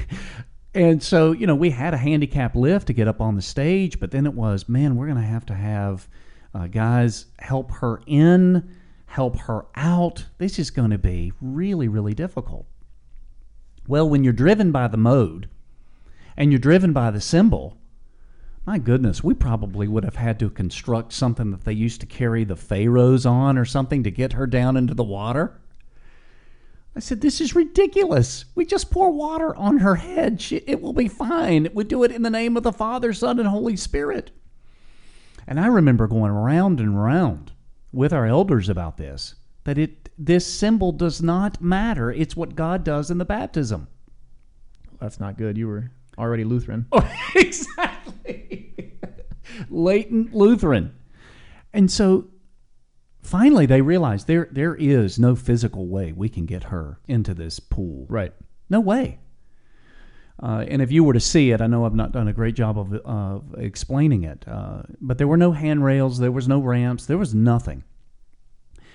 So anyway, the point is that sure enough, we had a pitcher of water up there, and I baptized her in the name of the Father, Son, and Holy Spirit and poured water on her 3 times, and it was a Christian baptism. Absolutely. Whereas what he is saying, if he were to go to somebody in the hospital, who they're not coming to your church, they're on their deathbed, Pastor, Right. I've never been baptized, will you Right. baptize me? He would have no problem whatsoever baptizing this guy with just poured water on his head. He would have no problem with that. But yet somehow or another, everybody else, if it's possible, the symbol, the mode, that's what's king. Yeah, well, on that, it's interesting you bring up, the architecture of your church, because that is something that does matter, right? Because everything teaches, everything catechizes, so does architecture. And so it's very, very clear what the church teaches by what the architecture is, or at least it should be. So in churches that are built in any of the historic manners that they could be built, right, the baptismal font is either somewhere else in a baptistry, like it was with these churches where you were baptized naked and privately. It's somewhere else, It's at the very back of the church, or it's maybe in the middle of the church, and then even sometimes up towards the front of the church. But the idea is that this architecture teaches that you are baptized. That's how you enter into the church. If the church is a hospital, then baptism is that little bracelet you get when you go in, right? That gets you admission to the hospital. You spend your life in the nave, in the pews, hearing the word, and your life is a pilgrimage to that altar, right? But if a church is not built that way, if a church is not built in that mode, it doesn't undermine the veracity of that baptism, the word of God, or that sacrament. I think about the architecture of the church that I was the pastor of. The baptismal font was covered up. It was hidden. You would never know that it was there unless we were having a baptismal service that day. So again, as a part of the entryway into the church, no. It's just something that we tack on. And then sadly enough, we have no altar. So there is no pilgrimage to the altar. We would actually set up temporary tables when we would have the sacrament of the altar, but then they would go away. The thing that is permanent is the pulpit. So the word of God is preached, and that's really what you have is four walls and a pulpit. I'll tell you another story. So when I'm hanging out now with Lutherans and befriending them, and they are interested in my conversion, I remember going to one Lutheran church, and a friend of mine, Kyle Meechner. Have you ever heard that name? You're too young. Kyle Meechner. He serves in Alaska now. But we went to this church, a Lutheran church, and we were probably there for an hour and a half. And he was just walking me through the architecture of the church. And how, as you said, it's all pedagogical. It's all teaching. Yeah. Constantly. Right. And I can't really explain the range of emotions. Yeah, you cry a lot. Were you in tears? I was upset, but I was angry. In that I had devoted my entire life to the church and didn't know, I didn't know this church. Interesting. This was foreign to me. So it was beautiful and lovely, and at the same time, I felt like I'd been robbed. Yeah, you were betrayed. Exactly. So then we went to my church, the same one with the baptismal in the floor and all of that. And here's what Kyle said. Again, we'd spent an hour and a half at this other Lutheran church going through everything. We come into where I pastored, and I was really excited to show him this. These were his words. Nice drum set. That speaks volumes, I guess. Yeah, it did. And then at that point, it was like, what are we doing? Right. Because the Bible doesn't say to build a church in this or that way. And of course, we have freedom in that. Gothic or Neo-Gothic, American Gothic, that's not the only way to build a church. But it does teach. It teaches very well, and it has for a long, long time. And these things matter. So when I teach catechesis at my vicarage, I tell the kids, when you're at my vicarage church, the baptismal font and the altar, I guess you could say, are a matching set, right? To make it clear pedagogically that they are connected. They are both white concrete. And I always tell the kids that I would never suggest they do this, but if they drove a truck into the church and hit the baptismal font or hit the altar with that truck, they wouldn't move. The font wouldn't move and the altar wouldn't move because they're not optional.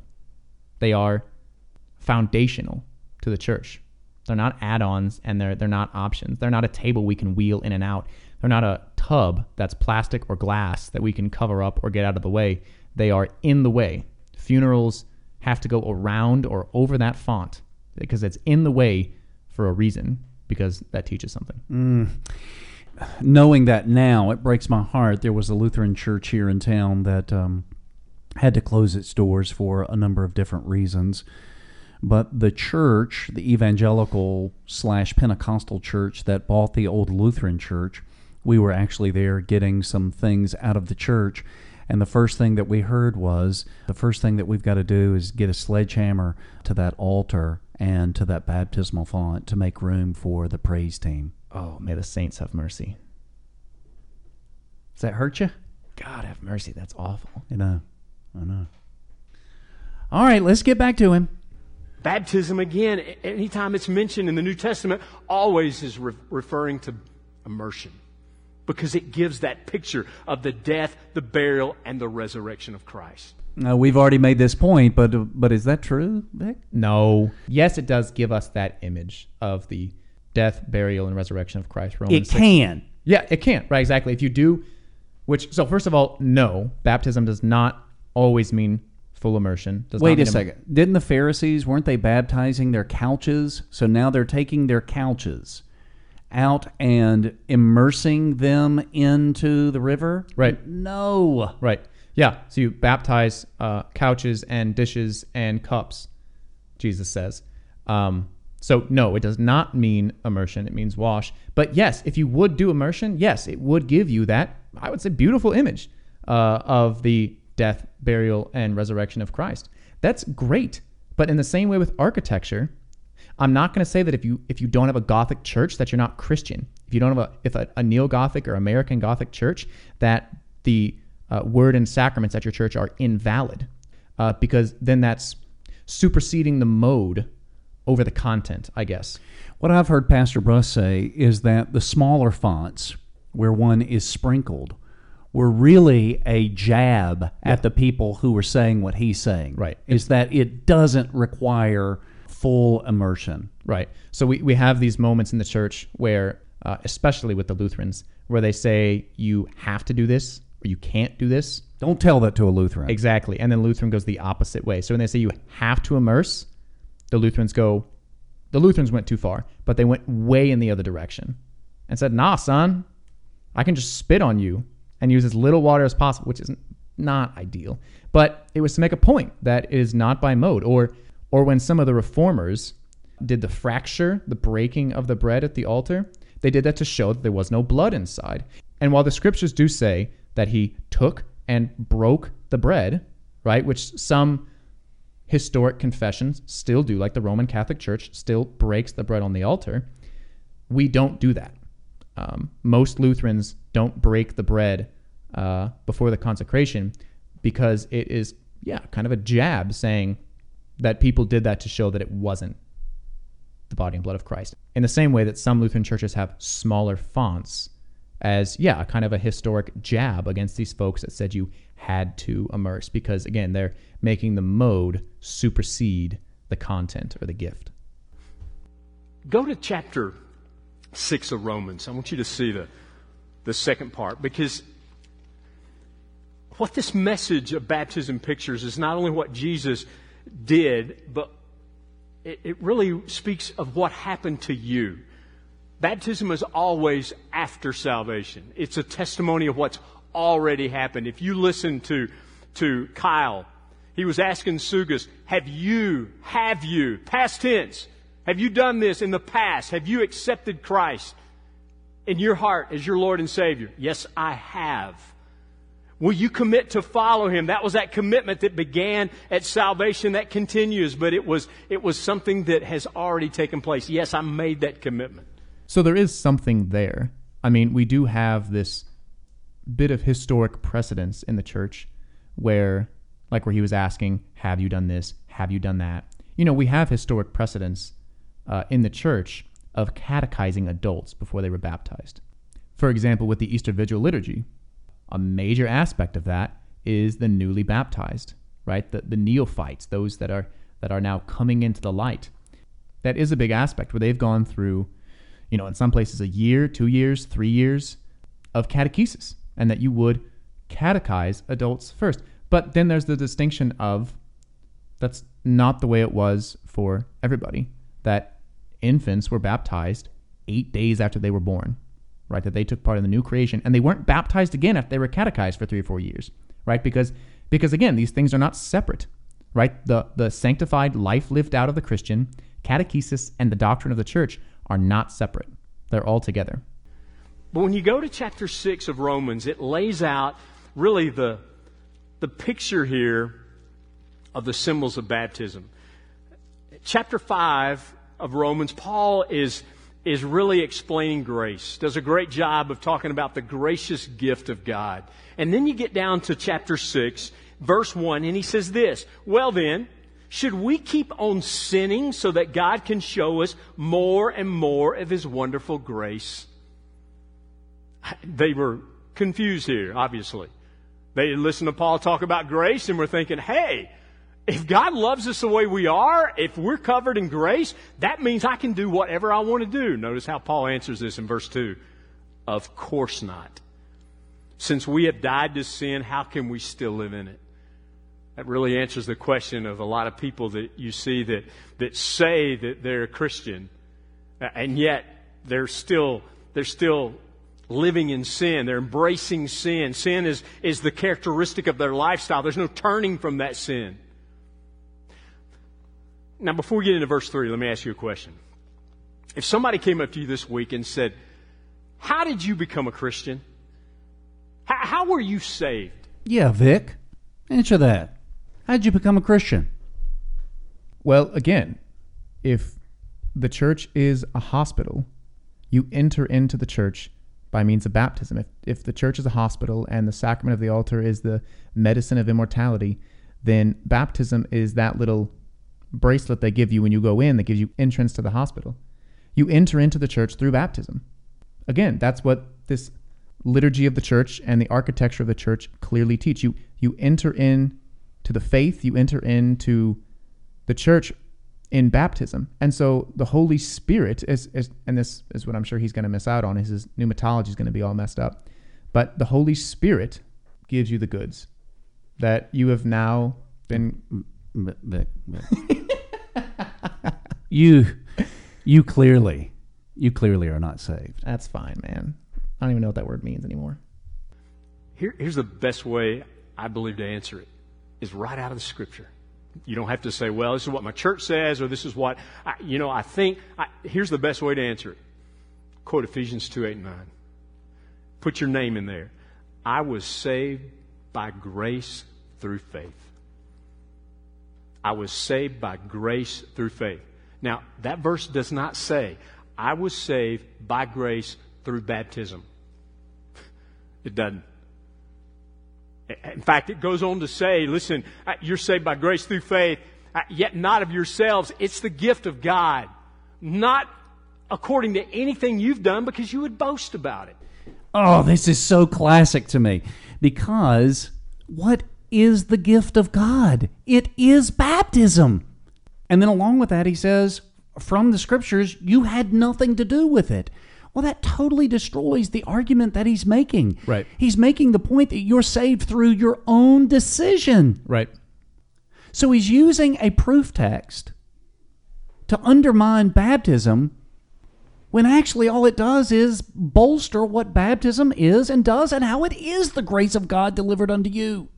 Yeah, which is interesting. Earlier you said that they miss out on sedes doctrinae, right? That when we go through, whether it's Luther or any other dogmaticians, the church has often used sedes doctrinae. I think they do it all the time. I mean, they just call them proof texts, and they usually do it wrong. But I think they just cherry pick whatever that they want to use without taking into account the full counsel of God. Right. I had a friend who was a missionary in China. She said that she ended up in an underground church one time, and the pastor was preaching circumcision because he started at Genesis and he was on Leviticus. He was preaching circumcision because he had not considered the full counsel of God. He'd not been taught, and he'd clearly not gotten to anything like Galatians, for example, that he was just teaching whatever he thought the Christian faith was. Yeah, so they have their own sedes doctrina. They have their own proof texts, and they just use it without any catechesis or any formal instruction from the early church, not just the church in Acts, but the church as it continued to grow and thrive and be persecuted for the first century, second, third, fourth, so on. Right, yeah. And completely ignoring the way the Scriptures have always been read and always been taught in the Church Catholic until very, very recently. It's like you get to heaven and because you were baptized, you get a high five because, hey, you did what was required. We said this all along. When you get to heaven, friend, you will know fully that you had nothing to do with you getting to heaven. It was all Jesus. The contradiction here is just appalling to me.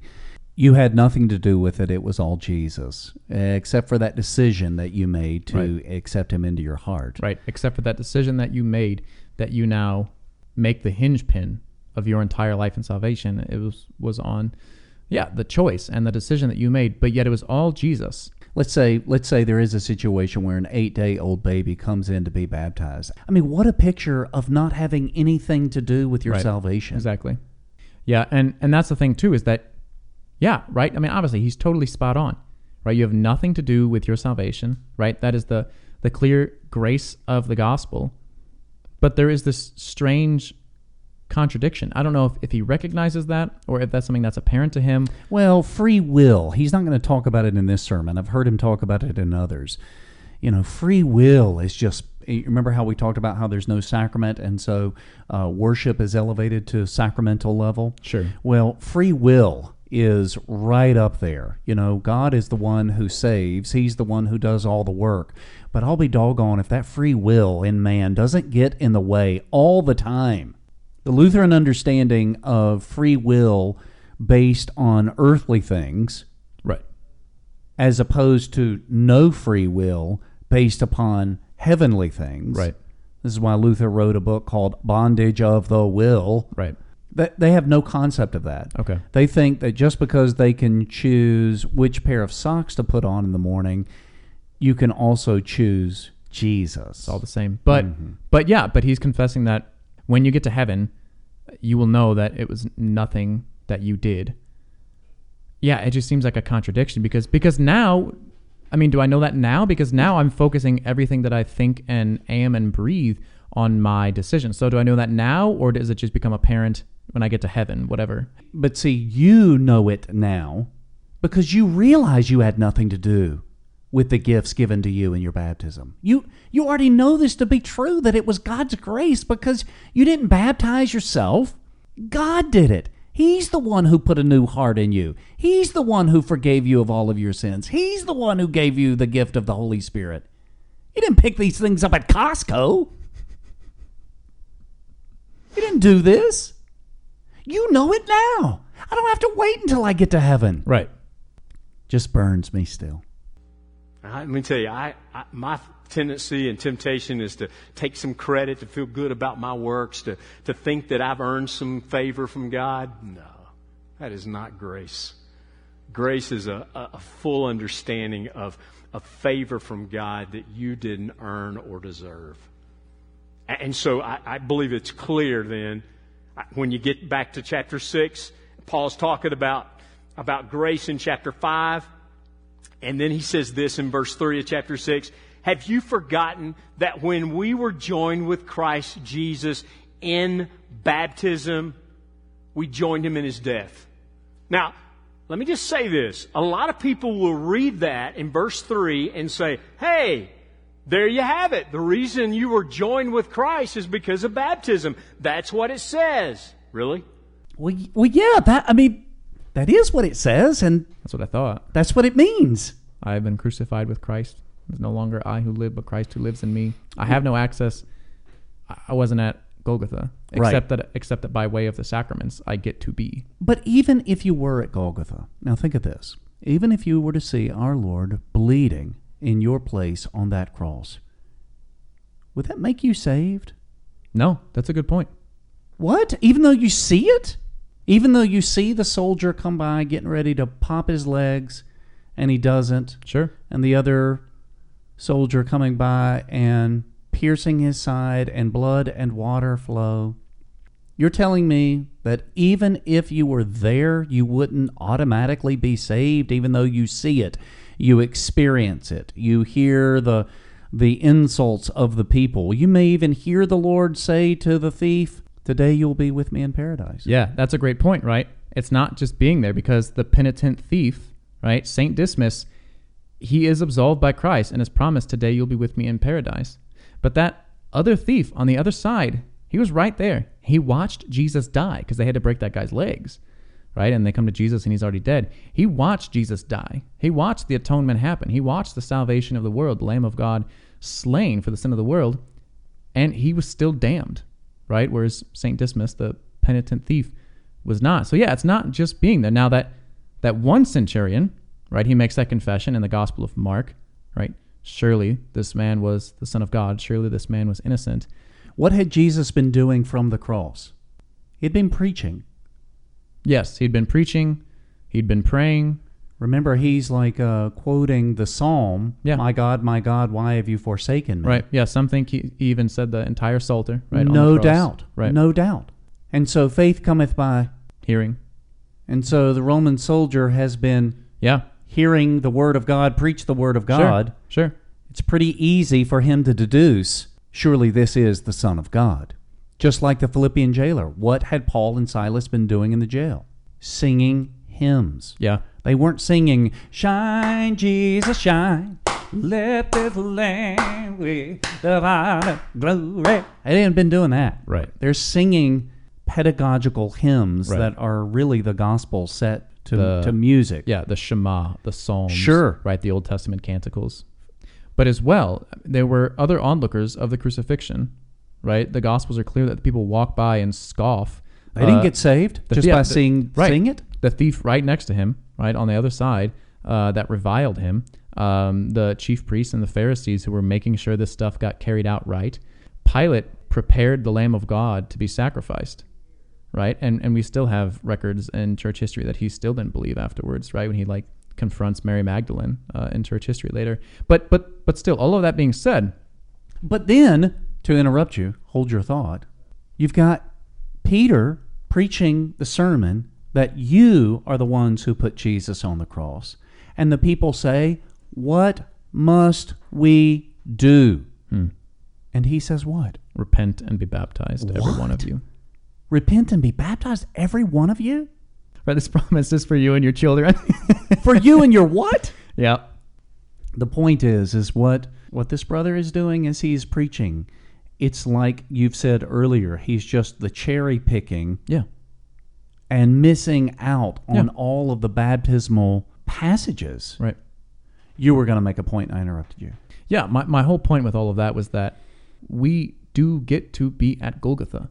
Whatever language that you'd want to use with it, right? In this beatific vision of the sacrament of the altar, in this being bound to the person of Christ in baptism. That is, this language Paul used 160 something times. In Christ. In Christo, in Christ, you are in Christ. This language of this identity, this ontology, this who you are. Who you are is a baptized child of God who gets to, as Paul says in 1 Corinthians 10, participate in this sacrifice, in this divine life of God. This is the problem. The modern evangelical Christians do not understand that when Paul uses this language of in Christ, that is baptismal. Right. They look at it as making a decision, as noetic. And that's the thing, too. When you come at the Scriptures, when you come at the faith from a back door, you are the hobo that steals the pie off the church's window. It does not belong to you. But you come in and snag it, and sure, you could still enjoy the cherry pie, but it doesn't belong to you, right? Because you have come in through a different way. You've come in through a back door, like Jesus says in the parable. These intruders have come in through another door. Well, then look what else he says. We join him in his death. Anybody in here join Jesus in his death 2,000 years ago? No. He's not speaking literally here. He's not speaking literally. Why not? Yes, I did get to join him in his death, right? I am baptized. I do get to participate, as Paul says in 1 Corinthians 10, in this sacrifice, in this sacrament of the altar. Yes, I do get to join him there, right? By virtue of these sacraments, these mysteries, I do get to join him there. Even if you want to say that it's not literal. Now he's picking and choosing what's literal and what's not. Right. He's the arbitrator. Exactly. Right? And again, I don't know him. He's probably very smart, knows the Scriptures better than me. He does. But does he have any recollection of the history of interpretation? No. Does he have any idea No. about what the church has always said, how the church has taught these things, and all these different ways that the church has interpreted the Scriptures, right? Multiple meanings that a single passage can have. What about Paul, who says, and I was trying to recall this just the other day, and I'm going to butcher it, but he says, you have been justified, you've been sanctified, and then he says you've been glorified. Now this messes us up because we realize we have not been glorified. We've been justified and sanctified, but we're still waiting for the last day when we will be glorified. Just like you were at Golgotha based upon your baptism. You, based upon your baptism, are already glorified. Yeah, not to mention, to use the language of John, that when the Son of Man is lifted up on the cross, that is when he is glorified, right? That the Spirit is not even given until the Son of Man is glorified, i.e. crucified on the cross, right? The crucifixion of God is his glory. So, there's that language as well that John gives us. Well, that's not literal. That's true. It's not literal because you say so. He's speaking metaphorically. In other words, he's not saying, listen, you have to literally be baptized in order to be joined with Christ. That's totally opposite of what Paul teaches. You want to be joined with Christ? It's your faith. Here's the problem. That doesn't mean anything either. Because what you have is either fideism, just this belief in abstract faith itself, or you just have this moment where you end up in despair. Okay? So when I was younger and I kept hearing this language, either from evangelicals or from Lutheran pastors that dibble-dabble in evangelical talk too much, it was always faith, faith, faith, faith talk. So every time I'd go to confession, I would just be beside myself because I do not have enough faith. Measurably, objectively, concretely, I do not have enough faith because I have no idea what that meant. Faith is not just an end in itself. It always attaches itself to something.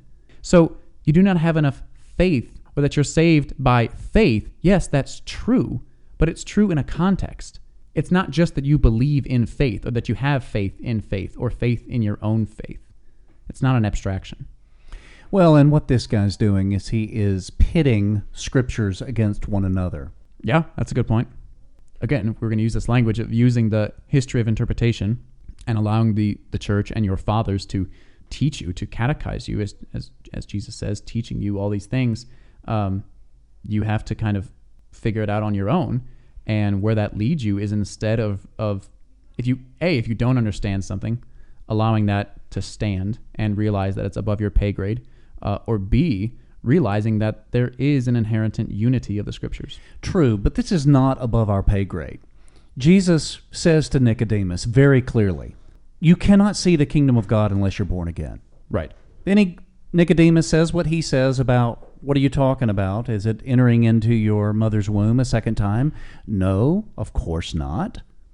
It is spirit and water. Yeah.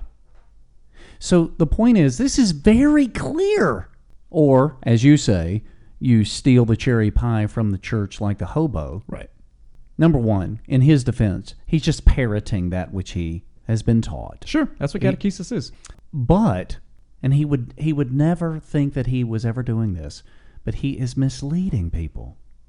Yeah, most likely that's not going to be his purpose, is to mislead people. But that's what often happens with these evangelicals is, like I said, they sneak in through the back window or the back door. They find these things in the church. And now, especially in the postmodern age, like my generation wants substance. We're sick and tired of what the boomers did, of what they gave us, because it's nonsense and it's empty, just like all these words, right? It's just empty. We want substance. We want authenticity. We want something that's real. And so the evangelicals, the charismatics, whatever, they find these things like sacraments or creeds or hymns or even the Psalms, and they're like, hot dang, son, have you heard of this creed? Or, for example, a guy I knew in college who was at a Baptist seminary, he sent me a text one time asking, he's like, hey, have you ever read the Augsburg Confession? I'm like, yes, I have. He's like, have you ever read Article 1 of the Augsburg Confession? He's like, that must be the most profound, beautiful thing I've ever read about God. And I'm just like, oh, sweetheart. Oh, that's so sad. All that is the absolute bare bones of what the church has always confessed about who God is. It is the complete simplification of the Nicene Creed.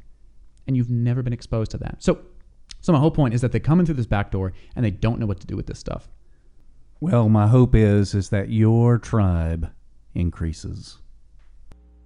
You're joined because of grace, and how you get joined is through faith, believing, trusting. I love what Tom said. Even that we understand. We're dependent on the Lord. And so what Paul is saying here, have you forgotten that when we were joined with Christ Jesus in baptism, we were joined in His death? Now, so what is Paul using metaphorically here this word baptism for? Because it pictures what happens when you were saved. When you were saved, you died in yourself. You died to self. And you identified with Jesus' death on the cross. It should have been your death. And so when you trust Him, you understand that was for my sins. And so the baptism then, in picturing the death and the burial of Jesus, that He died for our sin, that identifies now with me and my testimony. That's what Paul is saying. Have you forgotten that when you were joined with Christ, Jesus, and baptized, you were joined with Him in His death? Look at verse 4. For we died and were buried with Christ by baptism. But that's not literal, okay, Vic? Don't take that as literal, even though it's pretty clear what Paul says there. Now, again, you take that literally. You died and were buried with Christ. That's not literal. You don't, when you're saved, go back 2,000 years ago and hang on the cross with Jesus. You don't come off the cross dead and go be put in the grave with Jesus. So the baptism then is a symbol. This is also weird, where there's always this kind of modernist imposition upon the Scriptures, where, of course, you don't go back 2,000 years, right? Where we take this kind of modernist approach to everything in the Scriptures, including time, right? So whatever it is, if it's liturgy, or if it's fasting, or if it's prayer, or if it's piety, or if it's marriage, or whatever it is, there's just this kind of like modernist impulse to be like, that's just Bible stuff. So it has to be metaphorical. It can't be literal. Whatever those words mean anyway, it can't be that. Because of course we know as modern men, right? We're not knuckle draggers who do all these terrible things, and we know that can't be literal. So there's this awful modern impulse to do that. If we can't wrap a rational mind around it, like baptism saves, or how the Eucharist is the body and blood of Christ, well, then we just know that it can't be that way. And again, you just take that and run with it, and you just get the American church, where Paul was a misogynist, where Jesus was just a teacher, where everything and its cousin is just a symbol, and you just end up with the American church. It's a picture of what Jesus did for you on the cross. It's your testimony. That's why when you hear somebody, and watch the baptism, you're doing it as a way to celebrate with them what they're saying in that testimony through baptism. What? We're celebrating with them what, I don't even know, I lost it there. We're not even talking about what God is doing for this person in their baptism. Yeah, it all becomes what you get to do in this symbol, because I guess it's all about you, and it's all about this symbol, and it's all about this witness. And I mean, even if we think about, Old Testament, types and shadows of baptism, right? We think about the Red Sea, not to mention that, tons of these people were infants and carried through the Red Sea, and walked through on dry ground, and, like Paul says, baptized in the Red Sea. But besides that, there was no witnesses there, right? All of Pharaoh's army were drowned in the sea. I mean, so they're witnessing to each other, I guess, but they're all in the Red Sea together. I mean, again, that's fine if we want to say it's a witness, but if anything, it's only a transcendental witness. The demons can see the mark of your baptism. Your angel can see the mark of your baptism. God looks at you and see his baptized child. But to the people around you, if there's anybody there, that's just not the case. And then can there be no private baptisms? Which, I mean, if baptism doesn't matter anyway, I guess it wouldn't matter. But can you baptize somebody without an audience? Or does there have to be someone to be there to watch and clap and take pleasure and all these things? Yeah, to make it effectual. Yeah, I mean, however effectual a symbolic baptism can be. Like, do you have to have an audience, or can you just, like you said, if you go into a hospital room and there's a lady dying, can you, like, do nurses have to come in and watch so it's a good witness, or? Well, one thing that we've already touched on, and we'll say it here again, because the evangelical has thrown out all of the true sacraments, not only has worship been elevated to what you and I would call a pseudo-sacrament, but also the testimony. One's testimony has been elevated to pseudo-sacrament. This is why in many churches, one would actually share their testimony before being baptized, whether in person or on video. And again, not to say that any of that is wrong. Right. But when you say that baptism, now this guy hasn't said this, not yet, and he may not, but what I learned from him was baptism is, just like the wedding ring, it's a symbol to everybody else that I've made an internal commitment to Jesus. I'm on Team Jesus. Yeah, it's just all about you. I mean, it's nothing about what God does for you. And that's the thing, is that the scriptures are about you. They're the story of your salvation. Sure, that's fine. But they are about what God does for you, right? It's like that language with David and Goliath. Like, yeah, you can put yourself in that story. That's fine, right? But you are the Israelites running away, wetting your pants, right? So the scriptures are about you. This is about you, but it's about what God does for you. I thought I was David. See, that's the thing is that, and that's the thing too, is that in Christ you are David, right? But only in Christ, because that's Christ who stands in the breach. It's Christ who, and that's great, that account of David and Goliath, because David descends into hell and fights this giant with serpent-like armor. Right? I thought that was my mother-in-law. You can't keep that. You can't keep that. But that's this beautiful image, right? Where you're like, yeah, in Christ, you do conquer. Like John's very clear in the Revelation that the saints conquer, but it's by the blood of the Lamb that the saints conquer. So David stands in that breach, and yeah, in Christ you conquer, but you are that Israelite who's running away wetting your pants. So the sad part about all of that is the onus is just completely and entirely on you, right? Like we always say, only leads to pride or despair, right? And I can tell you from, when I was all up in arms about this as like a high school or college kid, that this faith language, it was either pride or despair. Where on, one day I'm like, yeah, I do have a lot of faith. There's no language about faith in what or how I got that faith or anything like that. But usually it was, I do not have enough faith, because this way that you speak about faith, I do not have that. We died and were buried with Christ by baptism. Notice what else it says. And just as Christ was raised from the dead by the glorious power of the Father, we now also may live new lives. But that's not literal. Why not? I mean, again, if we get to be the arbitrators of whatever the Bible gets to mean, and me and my small little bubble gets to decide, then sure, I guess you can say it's not literal. Man, I hope it is literal. Yeah, of course it's literal. Whatever that word literal means, but yeah, of course it's literal. Why wouldn't you want that to be literal? I guess just because you can't wrap your mind around that. Why would you strip all of the meaning and the power? Why would you leave it? It's almost like that text that he's reading is like a large wolf. And when that bites into your brain, you're like, wow. But it's like he's defanged it all. And now it's nothing but like a toothless little chihuahua nipping at your heels, just slobbering everywhere. That's a beautiful image. Why would you do that? Because he's taken his mantra for what we call sacraments, right? For what baptism is, and he puts it right on top of Romans 6. But, I mean, that's scripture, right? That's true.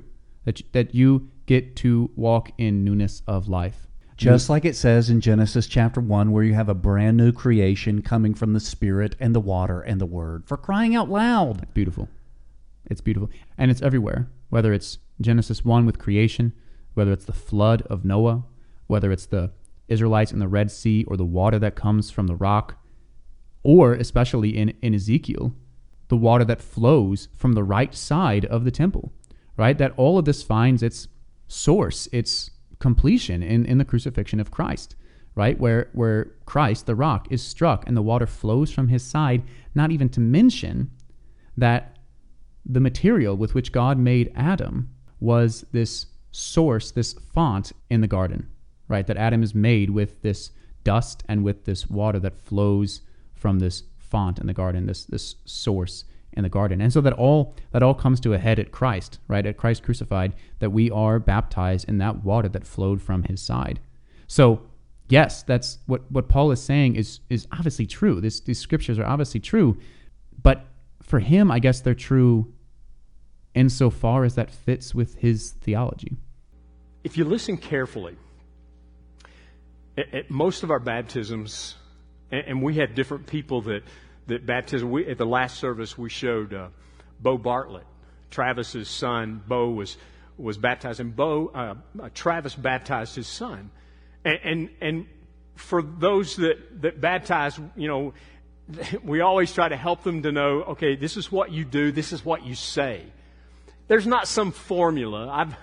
I've had dads that have baptized their kids and they get real nervous and they just forget what to say and they just kind of dunk them and bring them up. Listen, it's not in the words you say. But if you notice what Kyle said, and you'll hear it a lot when you see and hear a baptism, when they take the person under, Kyle said, buried with him in his baptism. Now, again, that's a symbol.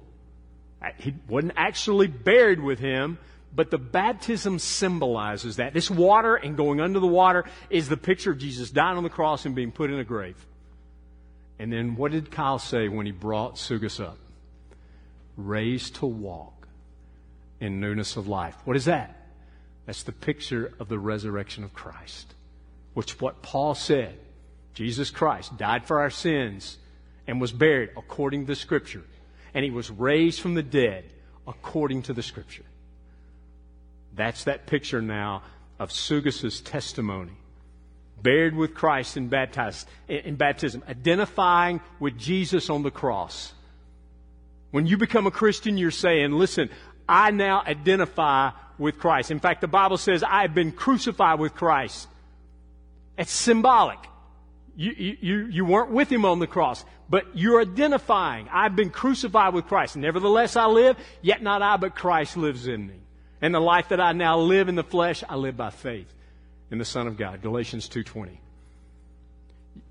You need to understand this. It's important to know, okay, this is that testimony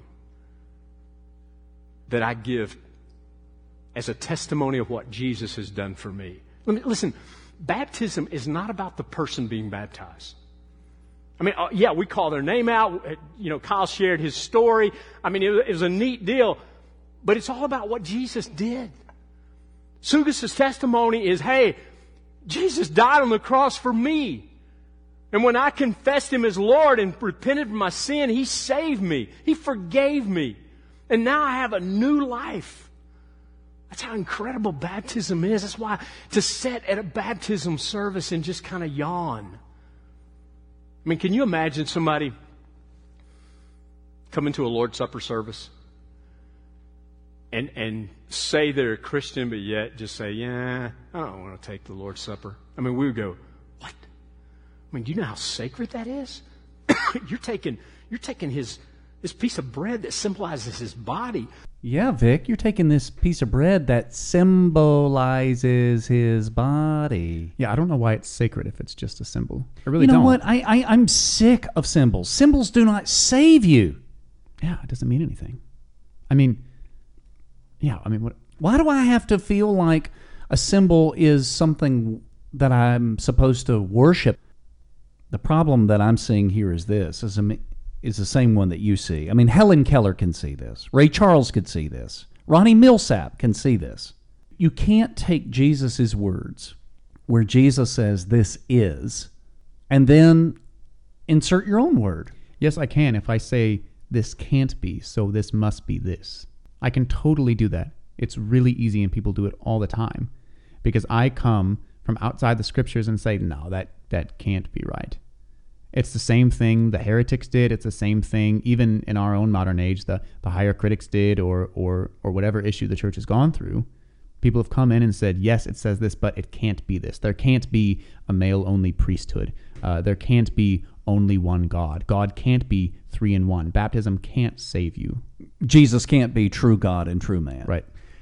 To be orthodox, you can't say that. Yes, exactly. If you want to be a heretic or heterodox, sure. Right. I grant it to you. You can say it all day long. But to be part of the Orthodox Church Catholic, no, you can't say that. You can't say all of these things that Jesus has said are something else. That's why what's great about being Lutheran is that you never have to make up excuses for how the Bible says what it says. This was such a big deal for me, what you're talking about here, because, as you said earlier, I mean, being in the camp that I was raised in, obviously with this teacher that we're listening to is a major influence in my life for, 10 years. I mean, we knew the Bible. Now, as Walther says, if you don't know law and gospel, the Bible remains a closed book. But we knew the Bible, and we knew the data. Why wouldn't everybody want to be orthodox? Why wouldn't they want to get rid of their heterodoxy and even their heretical views that they might not even realize that they have? I mean, I heard somebody say this one time. It's always stuck with me for many, many years. Most Christians, they never go beyond what they learned in the 7th or 8th grade. And that's why when you, even as a vicar, as a lowly little vicar, even as you, when you present these things here on this podcast, I mean, there are some people who just like it's like overload. And so what they're going to do is they're just going to throw it all out because it's upper level for their thinking, because they're thinking in regard, all they've heard their whole life is Jesus loves you, has a wonderful plan for your life, your baptism is your testimony, blah, blah, blah. I mean, just vapidness. And so when you present substance, there's either two schools of thought. There is the side that says this is crazy talk, or B, as you were mentioning earlier, there's a group of people who say, oh my goodness, where has this been my whole life? Yeah, and as Peter says that as a newborn infant, you long for the pure spiritual milk, as you should, right? As a neophyte, as a newborn Christian, you should long for that pure spiritual milk. But the author of the book of Hebrews says that you are called to move from that milk to solid food.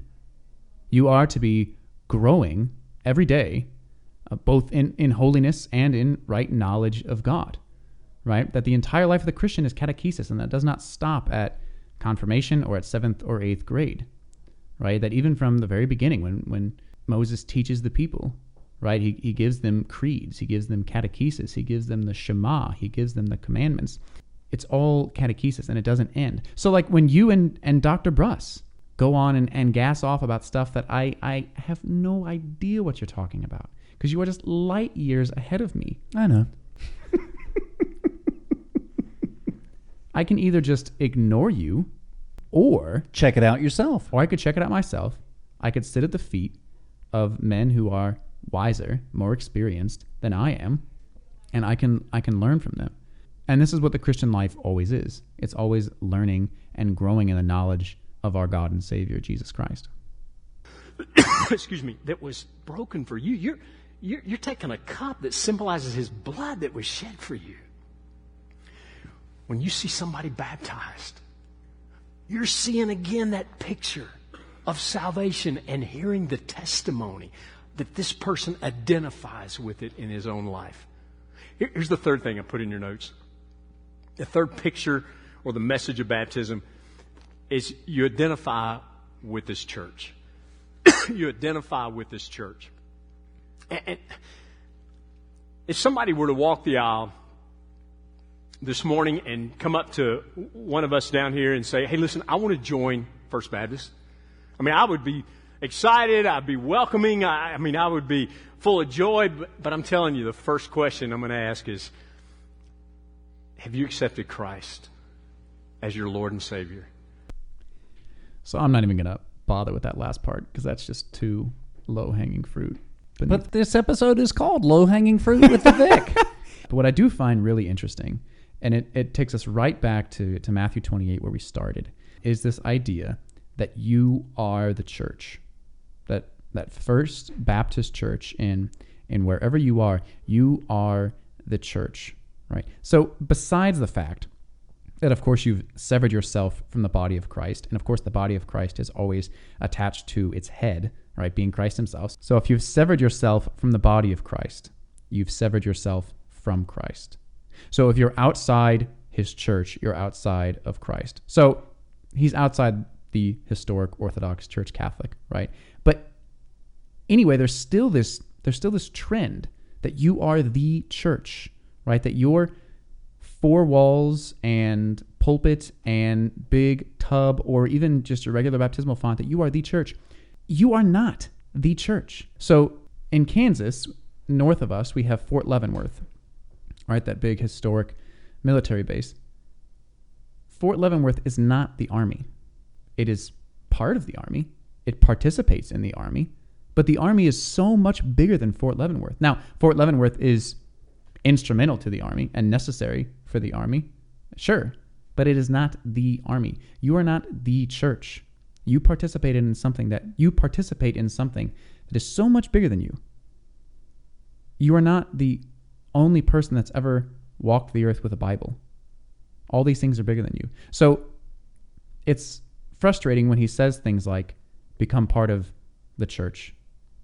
But baptism, though, does incorporate you into the body of Christ, into the church. Exactly. That you in your small church, whether you are in Russia or Topeka or Florida, wherever you are, yeah, you are part of this massive, divine, transcendental, eternal enterprise of the one holy Catholic and Apostolic Church. And not just visibly, but there is an invisible church. Right. That we have the church militant and the church triumphant.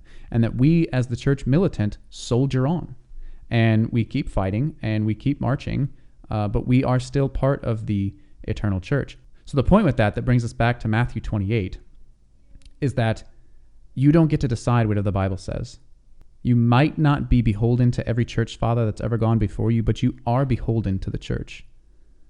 And by virtue of your baptism, God is your father and the church is your mother, and you are in Christ and you have the Holy Spirit. Because you're not joining an organization. You're not just getting your name on a membership list. You're joining a body of believers that the Bible would call in 1 Corinthians 12 the body of Christ. That's what we're called. That's pretty important. Excuse me. Thank you for somebody getting water. And if you, and if that person said, yes, I'm a follower of Christ. I've been saved. Here's my next question. Have you been baptized? Now again, is baptism a requirement for salvation? No. Is baptism a requirement for church membership? Well, I believe if you're a part of the body of Christ, you said, I have committed to follow Christ and I want to join with a group of people that are following Christ.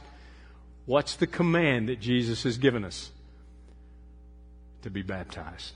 If that person says, well, I'm a Christian, but I don't do this baptism thing. Thank you, brother. I just don't do that. I'm not into the baptism thing. Then my response would be, hey, let's just sit down and visit, because I want to show you what the Bible says about how important baptism is. Does it save you? No. Is it a requirement for you to go to heaven? No. But it is an important part of you unashamedly sharing your testimony. And it does then identify you with a body of believers. You're saying to them, hey, listen, this is my family.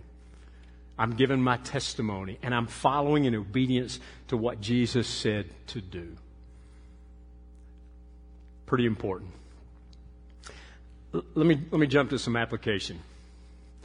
First of all, put in your notes, trust in Jesus alone for salvation. I hope that clearly when you think about baptism, you think in terms of it is a symbol that communicates a message about what Jesus did and what my testimony is.